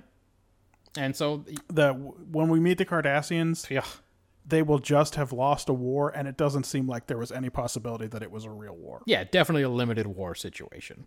Right. So, yeah, they're This is- kind of at the top right And here. it's spelled out in Picard's smugness, and again, the way he was shocked anyone could ever get away from the Enterprise, and all of this shit. In the end, while he's right that it's not his job to police their cities for them, he seems way too pleased with the scary prison riot going on. Data was not useless in this initial search for once. He eventually anticipates the diversionary tactic of ramming Enterprise, and he finds the dude's escape pod. He also ends up taking up this guy's cause. Also, Data is not programmed to kill. For now. Yeah. Data again Later he'll do it over and over again in a holodeck trying to recapture that thrill, but that's... And by the way, throughout the Later. course of the show and the movies, he must kill hundreds of people. But anyway, right now he's not programmed to kill. Does he ever, like, go crazy and go on a rampage through a village? No, I would. Does that ever happen? We would see that if that happened, for sure. Okay, just checking. Just checking on that. Data again realizes Daynar's attempts to deceive during his big escape scenes. And Data fucking needles that PM on the "Have you tried?" question. He ain't gonna let him go until he answers. When he's like, Yes, Data, the emotionless robot, he's like- takes Roga Daynar's situation very personally. he's like, "Have you tried to reprogram her? Have you tried to undo what you did?" And he's like, "We determined it wouldn't work." And then he again goes, "Yeah, have you tried?" That was my question, dick. I didn't ask whether you thought about it, asshole. For battle, come to Worf. He takes this dude down after he rips up the transporter room. Worf passes some wounded security men and engineers and just shouts, "Geordi!" Yeah, everyone else in that room, including people who work for him, it's a real fuck you. It is good to be Worf's friend, dude. He is looking out for you, and that is it. When these two boys were lieutenants, junior Yep. grade, hamming it up in the sensor room, Yeah. they made an unbreakable bond, and fuck everyone else because Starfleet is kind of an old boys Geordi's club. good at this, though. He's friends with Riker. He's friends with Worf. He's going to have some connections around here. You don't see it, but you get the feeling he's probably friendly with O'Brien. Oh, yeah. O'Brien probably doesn't like drinking with him because he's such a sad sack, but otherwise. But they're both in 10 forward every night, so what are you going to do? Yeah, they're there. They run into each other a lot. Maybe they see each other too much, and that's what it is. Let's see. Also, Geordi's probably his boss. It doesn't come up, but doesn't it seem like it's probably the case? O'Brien's boss? He must be. Yeah. Yeah. Yeah. Worf uses that old school Klingon guile when he pretends to leave the cargo bay. He learned that from Riker, again, in the very good episode. Oh, where they pretend to beam out with Vengeance Factor. yeah, with Kurt Russell. Bro. Yes. I know I said Brule earlier, but I thought about it. I think when they say it out loud, it's Bro. Whatever. It's not Chorgon, and that's what matters. O'Brien gets the guy in a cool shoulder lock of some kind. Maybe he's a better soldier than a transporter man. Well, O'Brien does, although he gets stunned and he's out of it for a minute or two, he does a little better than the other guys. Yeah, those security guys did not fare as well as O'Brien did. But he was a tactical officer on the Rutledge. I mean, not an officer. Tactical Maybe man. he was an officer. Let's be clear. I don't know. His history doesn't make any sense. I don't know what he was. It's not even clear what his rank is. He was a tactical man of some kind. Yeah. Troy feels the need to get involved, maybe because she wasn't hardly in last week's episode at all. Or maybe, well, all right. Also, hold on. Maybe it's because he runs some Devanani Raw game on her. Starts talking about, here comes Counselor you're a counselor. You here to Troy. counsel me, counselor? Well, I knew a counselor before, and he sucked, so... And then she's like, well, my tight pants are now extremely wet, so I don't know. I guess I'm in. better stomp out of here in this very badly tailored outfit.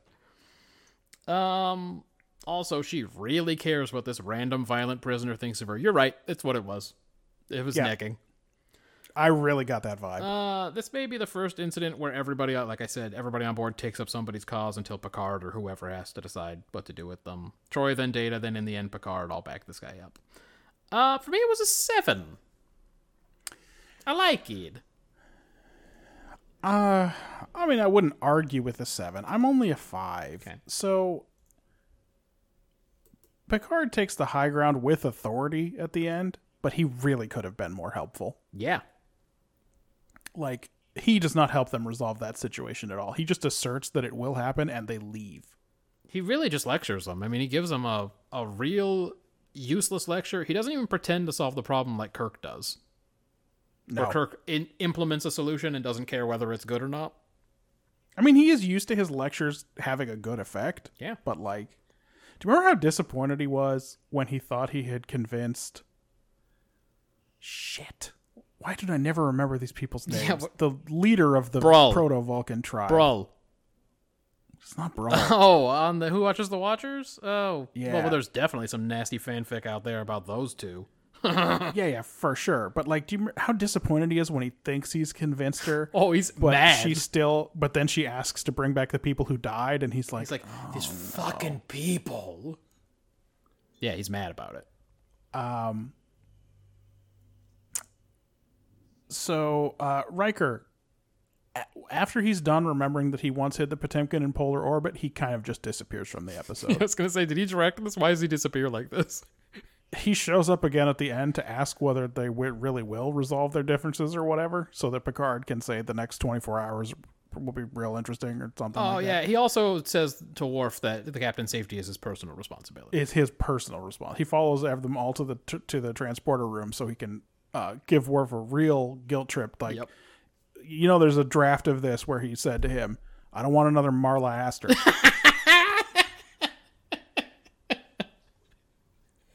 Oh, that would have been so good if that had been what happened. She stepped on a weird mine in the episode with the ghost. I know there's hundreds of armed men down there and anything could happen, but if this goes bad, it's entirely on you and not me. And it's on the Worf. record. Geordi gets one good line in, for his turn Double it. when he tells him to double it. Geordi's good when he yells. He's LeVar Burton is good at yell acting. actual actor. And also sarcastic acting. yes.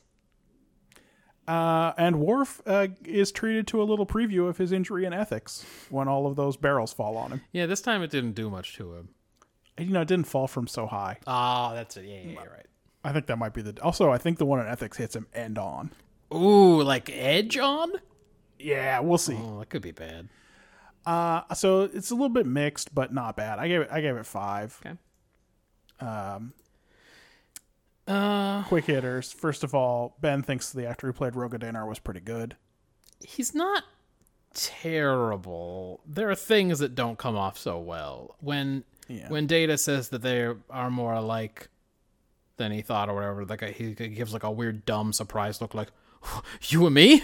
Similar? You're just like, oh boy. He's so like I said in my execution score that this episode's a little fraught, and he is actually kind of a lot of the reason. Yeah. He's trying very, very hard. I think he does okay. He does fine. I think he mostly makes it through. But if we're talking about guys who could have been Riker but weren't, I would rather have had Thaddeus O'Connor. Oh yeah. I'm just saying. Oh hell yeah. What about You want a Thaddeus O'Connor? what's his name? Combs? Jeffrey Combs? The guy who plays Brunt and Shran and Wayoon. Sure, yeah, he would have done a good Because job. he was in the running for it. Which is such a different person. Yeah, for That real. would be a weird record. But speaking of Roga Danar, awful stunt double on Roga Danar in the transporter room fight. Yeah. Like, just the worst. And then when Worf and Riker show up, real bad stunt doubles on those two also. Some TOS level shit. Yeah. I know that this probably happens in DS9, and you know what? There's just less fights in DS9 and Oh, Voyager. well, the giant space wars haven't started. Yeah, I guess that's true. You'll get to see all of it you can handle. But then also, those aren't remastered in HD, That's true.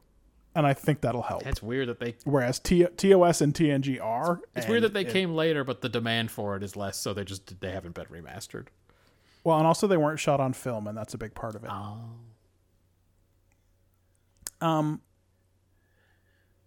These old boys are going to give the Federation all of their government records. That must have been real fun to explain to the public. Right. Hey, we're turning over all of our records to the Federation so that maybe they'll let us join. Yeah, your medical records are in there. Dude, these people must... Yeah, they're going to know about your weird dick. I'm sorry. That's right.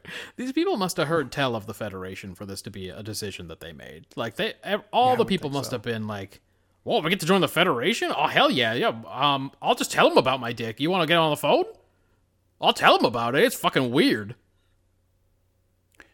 Roga Danar somehow knows to neg Troy. Yeah. Does she give off pheromones or something? How do these creep men do this? Same way Riker knew the first time he met her. I guess so. Why did the Universal Translator pick Subadar? Yes, this is always our question. Why did it make the entire Romulan Empire?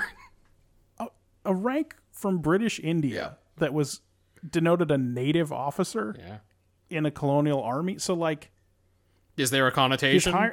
he's higher than most of the other native officers, but not as high as a white. But, like, what does it mean on this That's what I was planet? going to say. What is the connotation here? Why would the Universal Translator pick that? Like, there has to be a reason. Was he from right? some weird lesser power that was fighting on behalf of the main power? And Right. yeah. We're not treated any, like, we're not, it's just left hanging there. Because if it's you're just, like, oh, they're aliens, because the and writers they just got picked it because it's a weird rank, so they must. Yeah, if exactly. they're aliens, they might have weird names for things. Don't pick a real one then. Don't pick a real one. Make up one. Also, the rank immediately below Subadar, by the way, in the British in Subadar. Jemadar, Oh, what? Hold on, my brain. not Jem Hadar, What? but Jemadar. That's interesting. It's. And the rank above Subadar was Subadar Major, but it doesn't. I was really hoping it was Subadar. No, Subadar, and as Phil Collins was in the, he named him. I've never noticed the snaps on the back of Worf's baldric before, I don't think I have either. but they're there. I guess that's how it gets closed around him. And then there's a killer on the loose running around the ship. Worf just walking everywhere. Real slow walking. I gave Best Actor in this one to Picard and Worst Actor to smug Prime Minister Zefram Cochrane. Yeah. He's playing exactly on type. I think he knew what he was supposed to be doing out there. Be smug asshole of the week. I got a couple quick ones. Marchand pointed out that Roga Danar was the doctor on Voyager before he beefed it in the pilot episode. Yeah, he is the doctor in the pilot. I hadn't remembered that. That's weird. Did she remember that or just read it on memory? She read it. Because it is there, but like... There's no way she remembered who the original doctor was on Voyager. Because I was going to say, that would be a crazy thing to remember. That guy's in one scene. But, like, did we talk about that when we did the pilot episodes? I don't know if we recognize Yeah, it. we may not have recognized him, which That's is... the one episode for which I don't have my notes. So. And that's so weird, because I feel like he's important, but when she said it, I didn't remember that it... Like, once I thought about it in my head, I went, oh, that was that guy, but I don't remember ever thinking about it. Well, he didn't have a blue tattoo on the one side of his face. He wasn't wearing, like, a hella tore-up gray jumpsuit. Nah, why is that jumpsuit hella ratty? He was only escaped from the prison for 3 hours. It looks like, I swear to God, it has burn marks on it. What the Yeah. hell happened? He's been through some... I guess look, he killed 3 guards trying to escape. I guess there was some shit. Yeah. I guess it was a whole thing. Let's see. Early in the episode, we see only the second example of somebody running full speed. Again, that's Worf. And then later on, they're back to doing a lot of determined walking.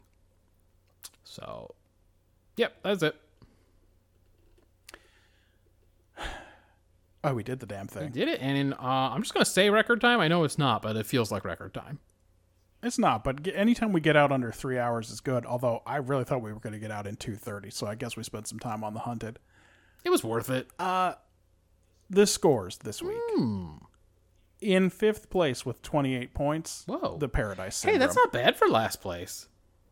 It's not terrible for last place. I don't have those numbers in front of me Yeah, yet. what's the deal? But we can say that the lowest a winning episode has ever scored is 27, and 28's better than that. Yeah, so like, that's not bad. There's a week this last place episode would have won. It was also a TOS. In 4th place with 33 points, which is respectable for 4th place. Unity, Voyager. That's respectable for Voyager, too. Yeah, 33 is not bad for Voyager. Voyager's average is only 26.4. And so. it usually goes down. This is one of the rare occasions when it goes up. Yeah, no, that's a good They point. really rarely hit 26 these days. Basically a full standard deviation above their normal. In fact, hold on. in- Hold on. Let me go back. The last time they got to 26 was Fair Trade, which got 29. Okay. There you go. Yeah. It has been on the down turn for quite some time. Third place this week, a fully respectable 38 points. Enterprise the Shipment. That's because of me. I scored it. Enterprise is really third place at this point. Third place material. I scored it 6 more than you, so I'll take the hit on that one.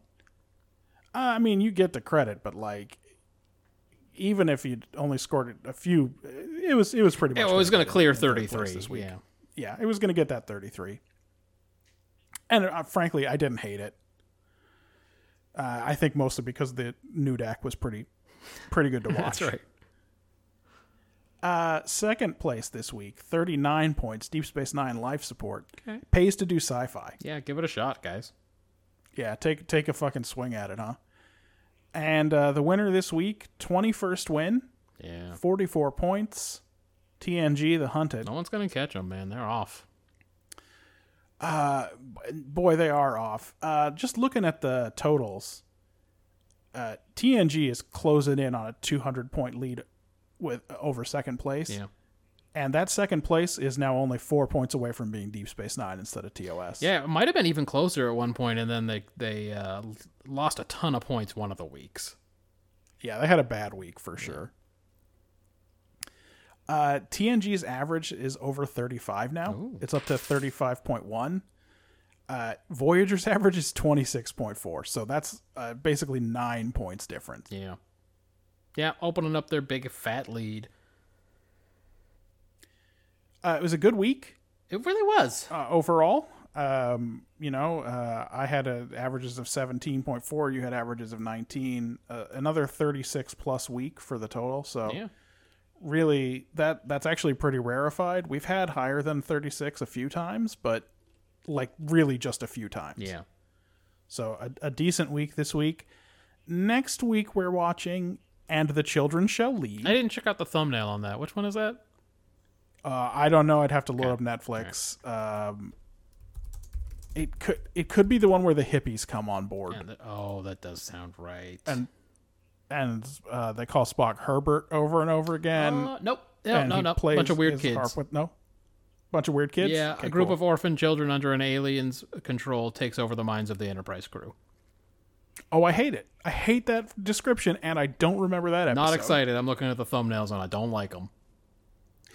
TNG, we're watching The High Ground. Oh, we just man. did Veterans. How about terrorism? Your own George Washington. Yeah. Deep Space Nine, Heart of Stone?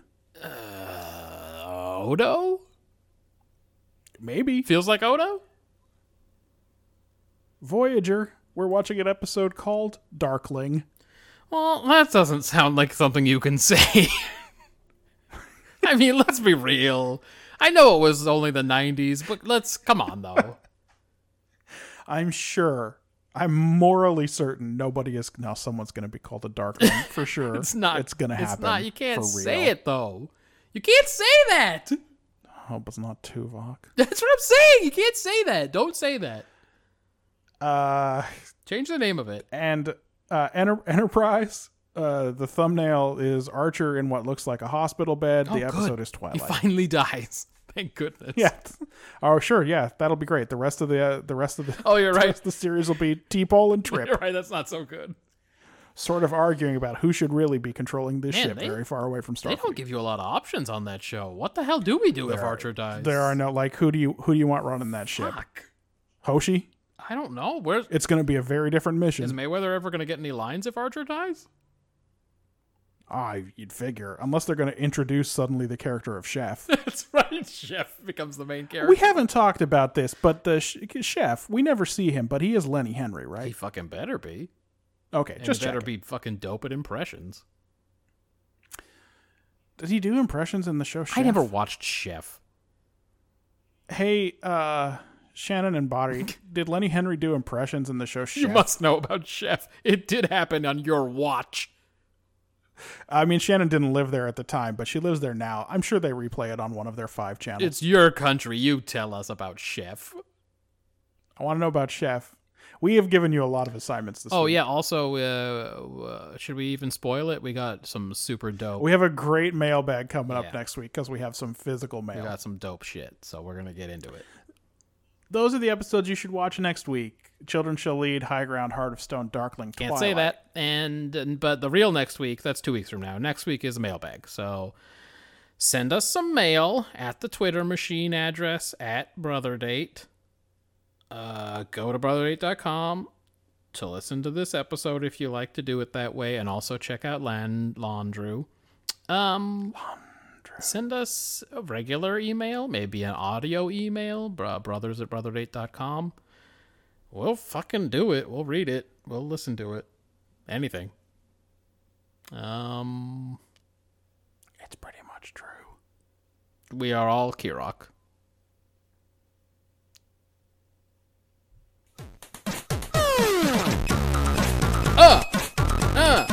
Yeah.